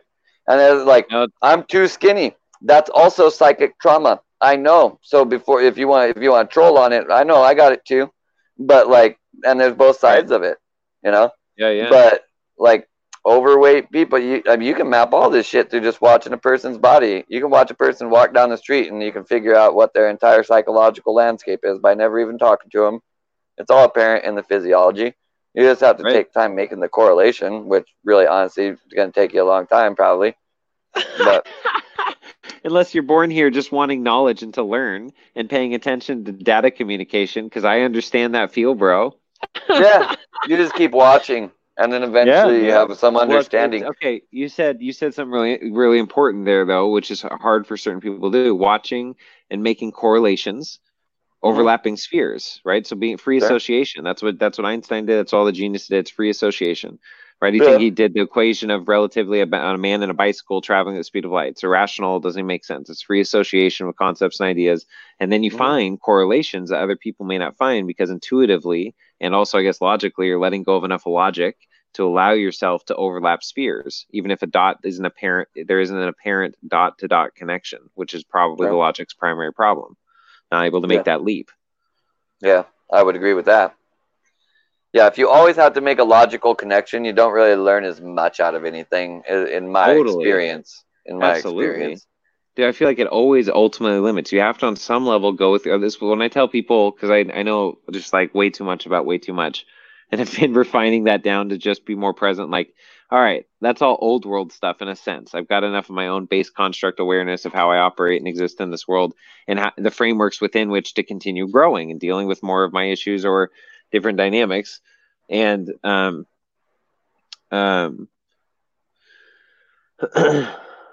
oh shoot, I was pulling to my chart to see if it helped pull my rabbit trail back.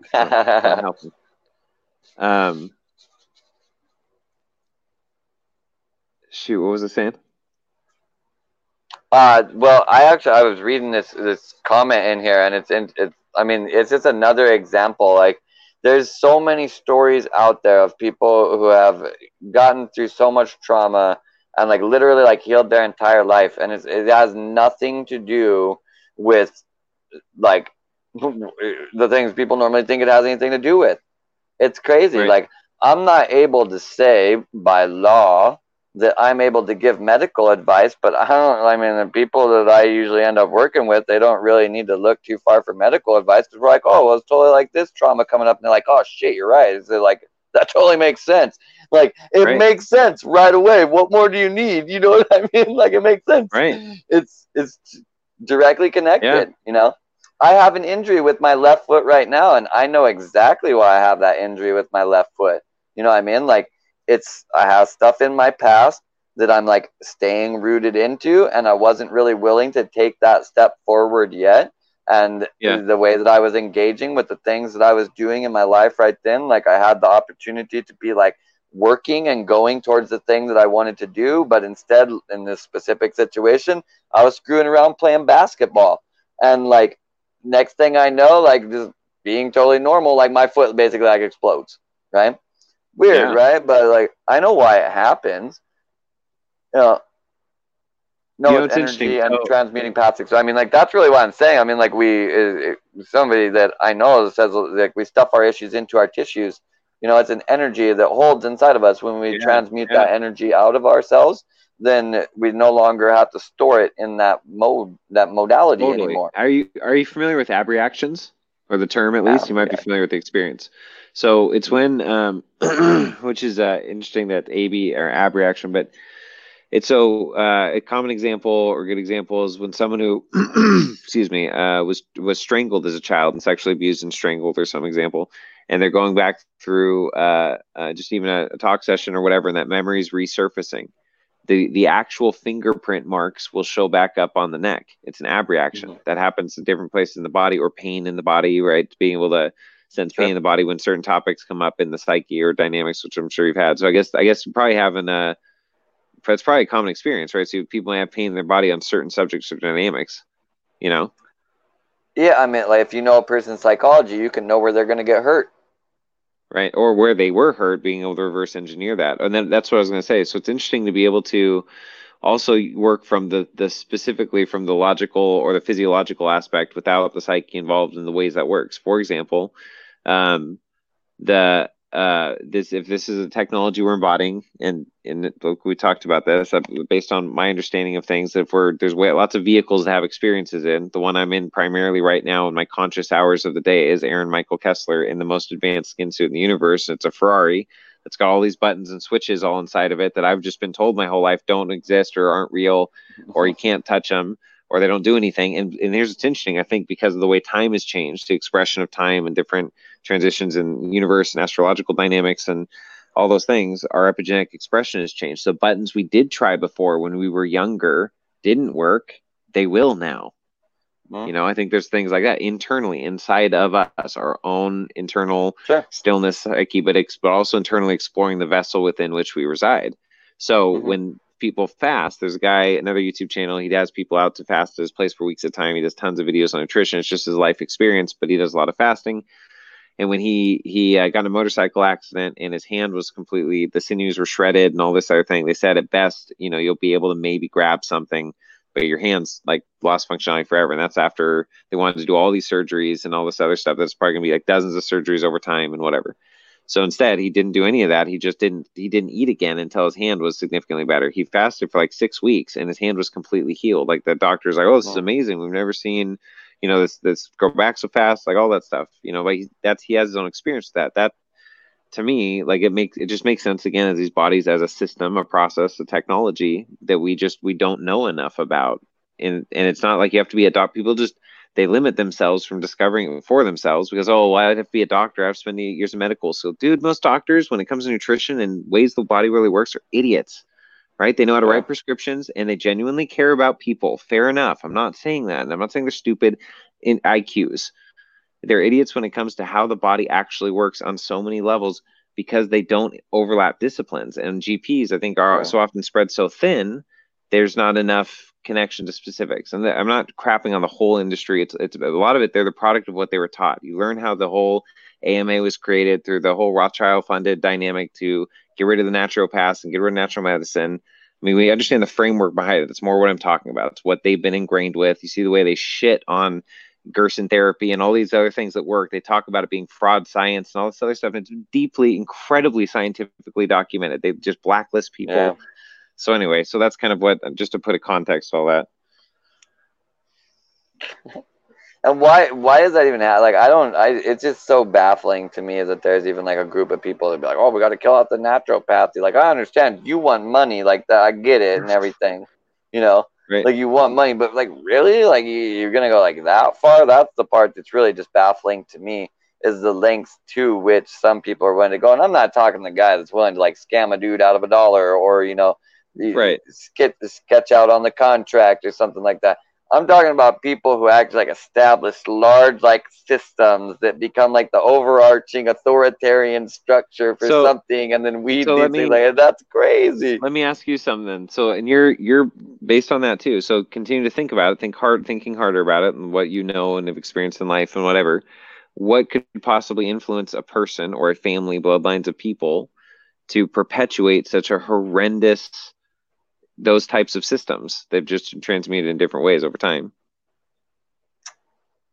Besides money? Yeah, because you said even just for money, like to create those systems that would slaughter people. Well, it seems ridiculous for money, but a lot of things, like I've watched people do a lot of stuff that I was like, wow, it's ridiculous you're doing that for money. And then there is a layer beyond that. Like resources are much more important than money. If you ever get enough money in your life, you'll learn that, you know, the money ain't really that thing. It's like really more the resources. So, and then beyond that, it's not really about resources. It's kind of about energy. You know what I mean? So you can, and just using that layer alone, and then you can pick those apart however you want. You know, the energy thing could be the reason why they try to control some kind of spirituality, or it could be any number of other things. You know what I mean? But there's all kinds of different ways where these different areas, somebody's trying to get something from there. You know what I mean? There's always, on any dimensionality, there's a reason why a thing could have an agenda, whatever it is. It could have an agenda, but I think that's kind of your basic progression. You know, it's like it's money, and then they're worried about resources, but then that resource gets kind of pretty damn specific because money is a resource. You know what I mean? Yeah. And energy is a resource, is money, but like it just gets more abstract. You know. And at a certain layer, then it's really more about the energy. Okay, on a 3D level, so I think we talked about. Have we talked about? So, are you familiar with the Federal Reserve owning our currency, printing our currency, and that whole dynamic of follow the money, the world Sure, banking yes. system, and all that? Yeah. Okay, did we talk about how Trump incorporated in the stimulus bill? He incorporated the Federal Reserve into the Treasury. Yeah, well, I don't know whether I mean, we've talked about that before. I'm familiar with it, that he did this. Okay. So all right. So you're familiar with that. I don't think a lot of people are, and if they do, I don't think they understand the implications. Right. Sure. So the Federal Reserve being, my understanding, and correct me in the nuances here, them being privately owned, they're just called the Federal Reserve. They're a privately owned company that has printed our money and controlled our money in the one world currency, the standard that we exist, which is USD for now. But and they sell it to our government at interest. So our currency in our wallet isn't even our government printed currency, who should be printing our own money for our citizens for free, Right. or at least on our taxes. We have to pay a private company interest to buy our money, right? So that's been outside controlling and financing both sides of wars, and there's other dynamics too. But that's the whole system. Like in whatever, it's in a lot of movies, man. It's real stuff. It's not just dramatized. Sure. But so that's finally been incorporated inside of our government. They're the ones who set the interest rates on mortgages. They control the market. So what do you think, and correct if anything, if I said something there, it's off, but what do you think the implications are of that going forward? What that's going to look like? I mean, I don't think I understand the agenda of the people in office right now clear enough to like really know that. You know what I mean? I think the movement of the past always seemed to be moving towards more like one world order thing, and there's ways you could abstract it that it is a play towards a one world currency, but like I don't know. I mean, the Fed, like you were saying, is in a way a play towards a one world currency in and of itself. Right. Yeah. So do you think things are going to go to digital currency? I think that at least a certain segment of people would really like that. Yeah. I think a certain other segment of people would like us to go back to using literally pieces of gold. You know what I mean? Right. So I think on both sides, if you want, digital currency has more convenience but more room for foul play. You know what I mean? Yeah. So people who are going to err on the side of convenience, they probably want these digital currencies. It's easy. You know what I mean? Yeah. But people who want their money to actually be worth something rather than be worth what other people are willing to give you for it, yeah, they probably want to go the opposite way of that. Both of them work regardless. At the end of the day, technically, we live on an abundant planet where we don't even need this stuff. Like, if everybody was willing to just, like, work with everybody else, like, there's not actually any reason for that. You know, like, one dude doesn't need, like, 3 yachts with 2 helicopters that, you know, like, he has a staff of 25 dudes to boat him around the Mediterranean. Like, you don't need that shit. Like, that's cool and shit, but, like, you don't need that shit. Like, come on, you know? And I'm not jealous. Like, if I had billions and billions of dollars, you wouldn't catch me in a fucking yacht and helicopters and shit. It's like I wouldn't have it. I wouldn't have it. It doesn't wash with me. I have no idea why anybody would even actually want that. Like, oh, it's lavish and shit and stuff, but like, maybe like doing it once or something, but like, I just don't. And I understand, like, maybe if like that was your thing, but the people I'm talking about, that's not their thing. Their thing is like running huge businesses and merging giant corporations, and that's how they got like enough money to do that. That's not their thing. That's a thing they do. You know what I mean? Totally, absolutely.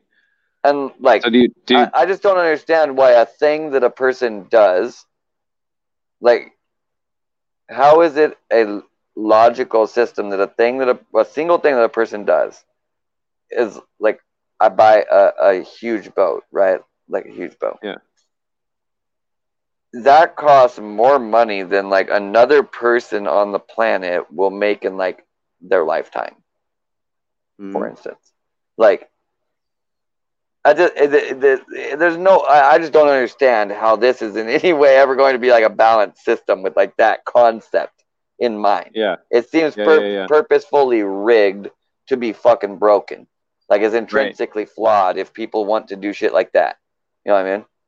Right. Well, and it's funny because I agree totally, and that to me is where people don't know what they don't know. The system's broken. Like my parents, for example, my stepdad and my mom, they own a really nice big boat. that they've had. That's been his thing. He grew up on the water. He built a business from the ground up. He's very conservative, very Republican, very, and rightly so, in his own experiences and his own hard work. And, start a business from scratch, a business that I'm working for that's done very, very well. And like, he loves the water. That's his thing, man. That to him, that's more than just a thing. Like, it's a thing. But but I get what you're saying at a core level, just that the culture is so fucked up that that's even like a normal option for people on some level. Yeah, right? it's a thing that like in many ways, like, and it doesn't have to be specifically the boat, but we're talking about like the lavish desire. Call it a lavish desire rather than a boat. Like, well, especially in America, I understand we come from privileged land. I'm kind of opining on like, why is there a fucking privileged land?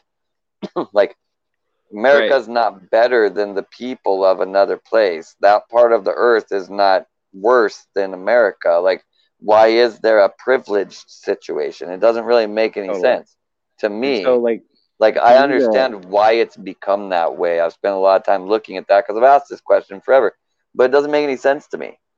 Yeah.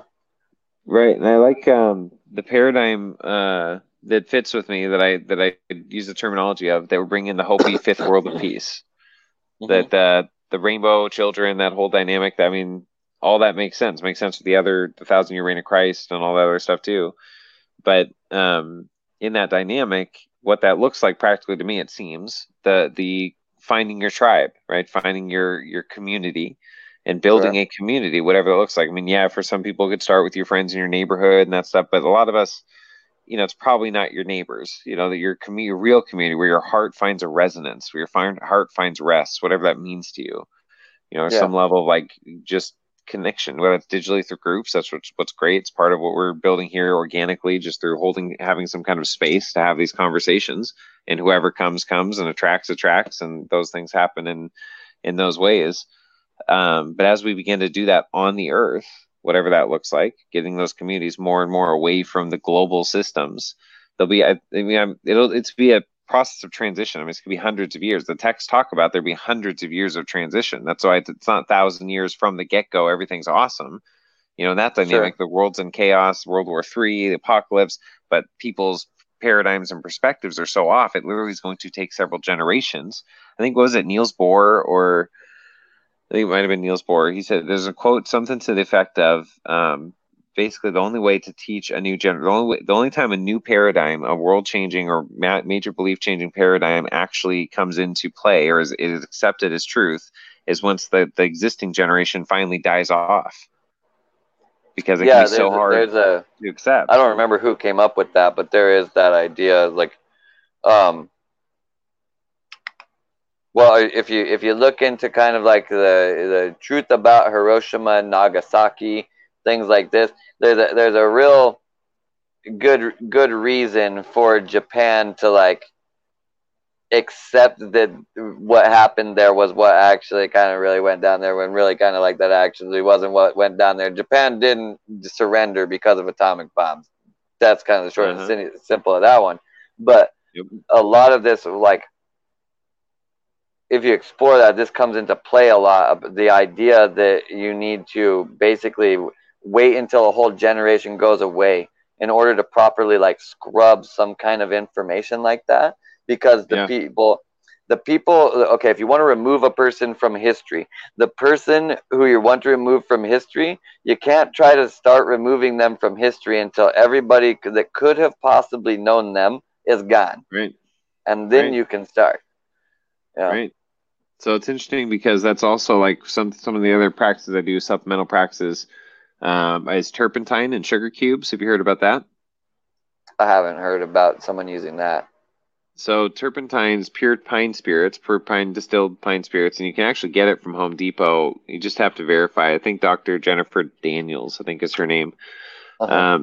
She's a doctor, and she realized through her own practice that she was eating a whole foods diet or whole vegan diet, or I don't know, whatever. But it changed, like, cured tons of her issues. So she started recommending it to clients. And so and she would give it to them with the option of, here's the prescription I'm supposed to recommend to you, that this can help with these symptoms and whatever. But I found if you can, this diet, it seems, will likely resolve the issue, whatever. So more and more patients were healing themselves, basically changing their diets and whatever. And then pharmaceutical companies came to them and said, because they saw that her pharmaceutical sales were down from year to year or over the course of that next year and 2 years, whatever. Mm-hmm. And she explained to them what it was. Like, I've been giving them the option because legally, how fucked up is this? Legally, she's obligated to give them certain prescriptions when they have certain symptoms, or through the whole insurance dynamic. Like, that's so fucked. I have an uncle that was he was a general practitioner and, doctorate, he's a doctor. And nevertheless, like, he spent a lot of time talking to me about, like, this prescription kind of shit. So, like, it's so fucking baffling to me to hear that from some guy. Like, he was the guy who worked like that for a period of time, you know what I mean? And then he even, like, worked up being, like, medical director at hospitals and shit, and seeing even at, like, he was the guy that the pharmaceutical rep came and talked to. You know what I mean? Yeah. So give me some stories then. What's coming to mind, like, about what really happens in that industry? It's nice to hear firsthand stories. Well, I mean, really, the whole thing about it is that really the point where I quit caring, I guess. When you say that, I'm like, well, I don't have like some crazy stories to tell about it. Just that it's incredible how much specific things are getting pushed just because there's like kickback around that, and because there's some type of, well, the hospital is owned by this company, and this company has decided to go with these specific people. So, like, you're going to see these reps, and they're all going to come in, but, like, you're not actually even making a choice. Like, these are the ones that we're going with. And then they push these specific things, and it's just, how can you possibly believe that there's a situation going on where, like, yes, this doctor's diagnosis of my child having ADHD is completely legit when he's getting paid to prescribe Adderall. Well, and then he's told that they're told that, like, this is the official medical literature. Even when they're doing their own research, that's the problem. You see how slanted the studies are when they do their own research, even that it makes sense to them that these drugs are effective in these ways. So they actually believe they're giving them beneficial drugs. I don't believe doctors are doing this maliciously, all of them. Obviously, there's some that have been proven to they're getting kickbacks, and they do it for that reason. They don't give a fuck. Like, that happens also, but it's a spectrum. But is it fair to us to be like some of the people? Okay, a doctor, right? Like, this is the height of knowledge. We go back to the thing where we actually, like, started earlier. This is so perfect because I do actually need to go and get to sleep earlier tonight after this. Yeah. But standards, again, is it acceptable as a culture that the standards of our doctors or something like that, someone who practices the high arts, would be like that ignorant that they wouldn't know, like, this doesn't actually fucking work? Like, come on, like, right. I don't think that is an acceptable excuse. I feel better with the guy being in the seat that's taking the kickback. At least he knows what to do that's, like, good for himself. He's like, I fucking make more money for this. Like, all right, I'll do that. That says nothing about his intelligence that isn't positive, technically. The person that goes, like, I have a fucking doctorate from some school. I spent like $200,000-$300,000 on getting this degree, and I was supposed to go to school for 8-12 years, what the fuck ever. And, like, I can't, now I'm playing some, like, the ignorance card, right? Like, right. Oh, well, I didn't know. Like, you're the person in culture that, like, needs to know shit, that needs to, like, set the bar for common sense. Did you know that only in the United States and New Zealand is it legal for pharmaceutical companies to market directly to the consumer? Only in those two countries in the world. The only thing that surprises me about that is that, like, New Zealand is, but Australia isn't. You know what I mean? Yeah, because Australia, man, it's like we think America's bad with some of this Big Brother shit and whatever. Man, Australia's been the testing ground for a long time, man. Australia started out as a prison colony when the Western world moved into it anyways, so I don't think it ever actually changed. It turned into a better format. Dude, there's this I got this book right here. I'm glad that just happened to be handy. Oh, it's funny. I also have because I haven't dove into it yet, but I know you were talking about more. But Joseph Campbell and are your cameras off? By the way, your cameras off, right? Yeah. I'm walking around and shit.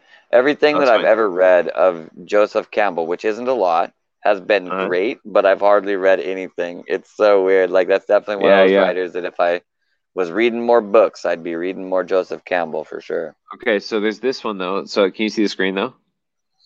Yeah. Okay, so Stephen and Shunned. Evan Strong shunned. Yeah. So Yeah. there's a really good podcast. He's done a great job for like 10 years. He's probably the best interviewer, one of the best interviewers that I've ever heard. And he just has developed it on his own in his bedroom. Now he's running all this thing. But it's Higher Side Chats with Greg Carlson. Sure. Okay. Have you ever heard his I don't stuff? think I've seen any of them. No. Dude, I've had a paid prescription for him for several years because he does a really good job. He'll edit his 2 to 3 hour shows with the guests down to an hour for YouTube or for the free version, and then he does the extended version with a paid subscription. I think it's $8 a month or $25 a quarter, or I don't know something, but like, which is it's fine. They're so well done. He does like 5 a month. And he's such a good interviewer, and he does the best introductions I've ever heard. He really reads the person's material. If they do a lot of online interviews, he watches a lot of them. Like, he knows the person really well. He's like, anyway. So I'll plug that because I love plugging people who are doing a good job, man. But he interviewed this guy on his show. This guy was, I believe, a professor at one of the Australian universities, found out it was all bullshit, basically, and started to teach the original truths. And he got expelled from university for teaching not their history, all the bullshit like that. So he began to work with the Aboriginal tribes.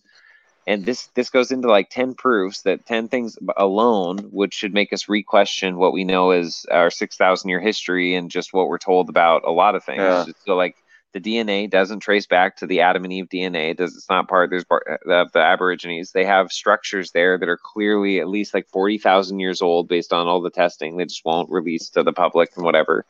They've been out there and tested all that. They've got all these different dynamics, and they talk about 50,000 years ago as they trace their city, the Aborigines, that they lived in crystal cities, and technology was water and crystals, which is interesting. So we were talking about that too. Yeah. It's definitely a weird situation, and I think like the really weird overlay, given like the current state of the world, is that if you take the time to dig into world history, like there's been so many cultures that have been just utterly disrupted by something else moving in on them, and then we experience kind of like a time right now where like the way of life that we want to live suffering a bunch of disruption, and it's like you can't let this happen. Like you know they killed off like whole tribes and continents of people and like just huge swaths. Not necessarily the same people that are around right now, but people who move the same way. And if it looks like a duck and it sounds like a duck, like it's probably a fucking duck, guys. So like, so would you call that a cultural meme? In a Moves the certain same way. Yeah. Yeah. I mean, it really is, you know, it's this thing with, it has too much power. And when it has too much power, it does things that are totally despicable. Are you familiar with the monkey banana experiment where they put monkeys in a cage and they put a banana up hanging from the ceiling and they put a ladder going up so you can grab the banana. But anytime you'd go up and grab the banana, they'd fire hose them down. And they wouldn't just fire hose down the one that did it. It'd fire hose on Why do we test things like this? Like, that poor monkey, dude. Like, what the fuck? I know. It's funny because the era we live in, it's like I have to dissociate from the horror of the relevant studies that we have because they reveal our own psyche. But it's like, yeah, it's so fucked up, man. It's so bad. That, like, my mom was super against like animal testing and shit when I was younger. Like, I was getting taken to like PETA rallies and shit when I was younger. Like, blood on people? You throwing pig blood on people? No, I never went that hard. I kind of wished we went that hard at times, but we never did. I guess you wouldn't want to hurt an animal, but like, yeah. So like, so it's really the monkey experiment. Yeah, and so eventually everyone in there, though, anytime would go for the banana, the other monkeys would tear and claw at them. They would not, so nobody would want to go for the banana because nobody would want to get sprayed or have everybody get sprayed. And then they would pull the monkeys one by one until none of the monkeys in the kennel had been sprayed at all. Yet if any monkey tried to go up the ladder, they would claw them and pull them back down. Wow. Like it just passed along the activity of pulling them down from the ladder. Right. Well, and so, and if you put this metaphorically into cultural trauma, keeping us restricted into only believing what we're told to believe, what's out there, they're like, well, the doctors know best, Honestly, I'm gonna go meditate on that in a certain way, because like I've thought about in ways how like a lot of the ways that some people are acting at this time, they're like policing the citizens are trying to police themselves in certain ways, and like it's one thing for me to have been. I've thought about it from like, that's the same thing that happened in say like the Nazi regime. But that doesn't work very good for me because I have like there's certain ways where I've kind of like collapsed that part of the world where like I don't see the Nazis the same way as the other way, but I do have this like emotional polarization about the monkeys. So to like dive into the idea that like at this point in time, I think we've had so many free thinkers knocked down going after the banana, the metaphorical banana, that now we actually have a bunch of people who try to tear down the monkey that goes after the banana, regardless of whether anything is going to happen there. And I think that's just ridiculous. And I would like to go out on that. And it's 3 hours, 33 minutes, and 33 seconds since we started when I said that. So now I'm definitely leaving. All right, man. Hey, sleep well. We're doing this every day. I'll do it. You go do your thing. I'll do a little closing. 8 o'clock. If you watch this far tomorrow, we shoot to start at 8 o'clock. If it doesn't happen, just wait longer. Let you know. Just wait longer. We'll be there. We'll put it in social media. Yeah. All right. Cool. All right, man. Craig, it's good to see you. Thanks for dropping your comment. Agree with you entirely. So we'll see you guys around. See you next time. Good talking to you, Aaron. We'll see you later. All right. Yeah. Love you, Zach. Love you too. Bye-bye. Bye. All right. Wow. Big screen. Okay. So, yeah, Craig, absolute history is filled with cultures being overthrown and the knowledge of that age being lost. Yeah. There's so much. Owen Willis said, love, love, love. Well, he'll get that tomorrow. There's so much, man. This stuff is really good. So there's a 3-hour interview with this guy. That's awesome. So you hear a lot of it, and then there's good books out there, material. But you start hearing that there's a lot of, even in the Native American tribes, where the elders are coming out to tell their story, and a lot of them it's interesting because they go back to the Star Peoples, right? Some of the ones talk about specifically the Pleiadians, I believe, but it's a connection, interesting connection. One, beyond our 6,000-year history. Because as I've seen it, that the religious structures and institutions have created frameworks, and even the texts they've selected to be canonical in the narrative, it's helped create, and if you want to get into the Jesuit dynamic and just all the way up where they influence a world belief system, and the reason that the even upper echelon, upper elites, the ones that the pedophilic dynamic that's gone on for 6,000, I mean more than that, but if we put it in the 6,000-year context, they follow the different traditions of like worshiping Moloch and passing the child through the fire and a lot of the things, because they're amplifying those realities, those real energetic systems, entities and things, if you will, from their repetitive belief in it and active practices ritually in that dynamic. So anyway, you see that part of their agenda is creating a belief system that we, in general, either think the world is infinitely old and people are kind of open to, we maybe came from aliens, whatever, but we're still caught up in the systems within our structure. Nobody's seen aliens land here, regardless what you believe. Well, not no one. There are many. I totally take that back, and I hope to be one soon. But in a positive way, not in the negative ways that happened earlier on in the 50s, and there's a lot of different dynamics there that are other topics for like tomorrow night, probably, who knows, whatever. My point is, there's so much history that's lost. There really, really is. And so just to validate what you're saying, amplify what you're saying. Yeah. So, all right. On that note, I've also got, I guess, one more book that is fitting with this. This would be Gregg Braden, which is Gregg Braden, Joe Dispenza, and Bruce Lipton are all super good buddies. And they'll have their own really amazing material. So the spontaneous healing of belief, which is another dynamic. He gets into the same thing with Joe Dispenza from his own way. And that's what I was going to say earlier. So Joe Dispenza, who coined the term "you are the placebo," I believe he's in a motorcycle accident. His spine was shattered in a bunch of places, and he was never going to walk again. He was likely going to be a vegetable, but you definitely would never walk again. And I believe he's in the hospital for 3 months or so, or the last 3 months of his stay or something. It took him. He decided, based on growing up in his past experiences, he had a belief, or at least a theory, right, that our thoughts create reality and that we can manifest healing through the visualization. And he spent those months like mapping out his body, like going through, getting a bunch of pictures of healthy spines, all those different things. I'll post links to the books. Cool. I will do that. And then also looking for some good books to read. Could you recommend a few, or maybe post a list on Facebook? That would be amazing. Good vibe. Lots of love. Yeah, okay. Maybe I can do that.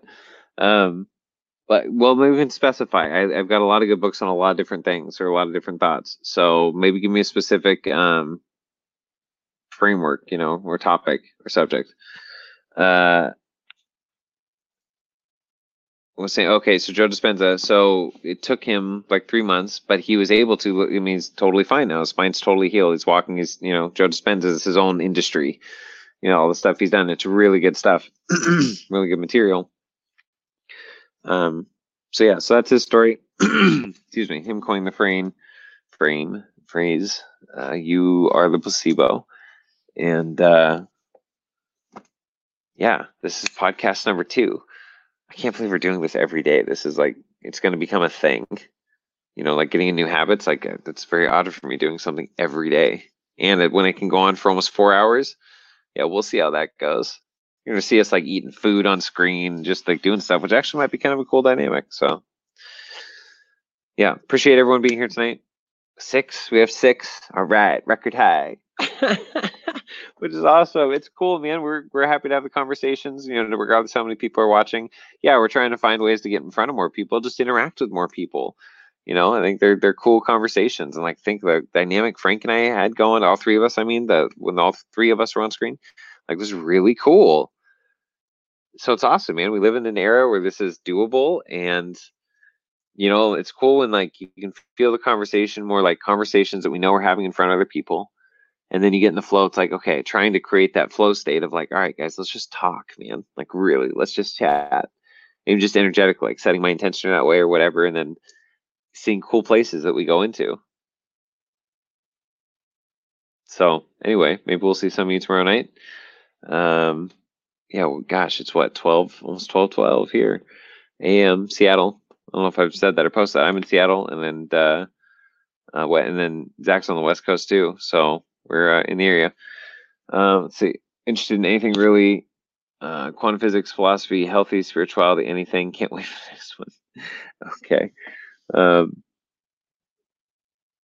Fair enough. I will figure out a list, or I'll intuitively tune to some books for you. Willow Beavers. How's that sound? Sounds good. All right, I'm starting to get tired. Okay. Everyone have a good night. And we will hopefully catch you tomorrow. Take care.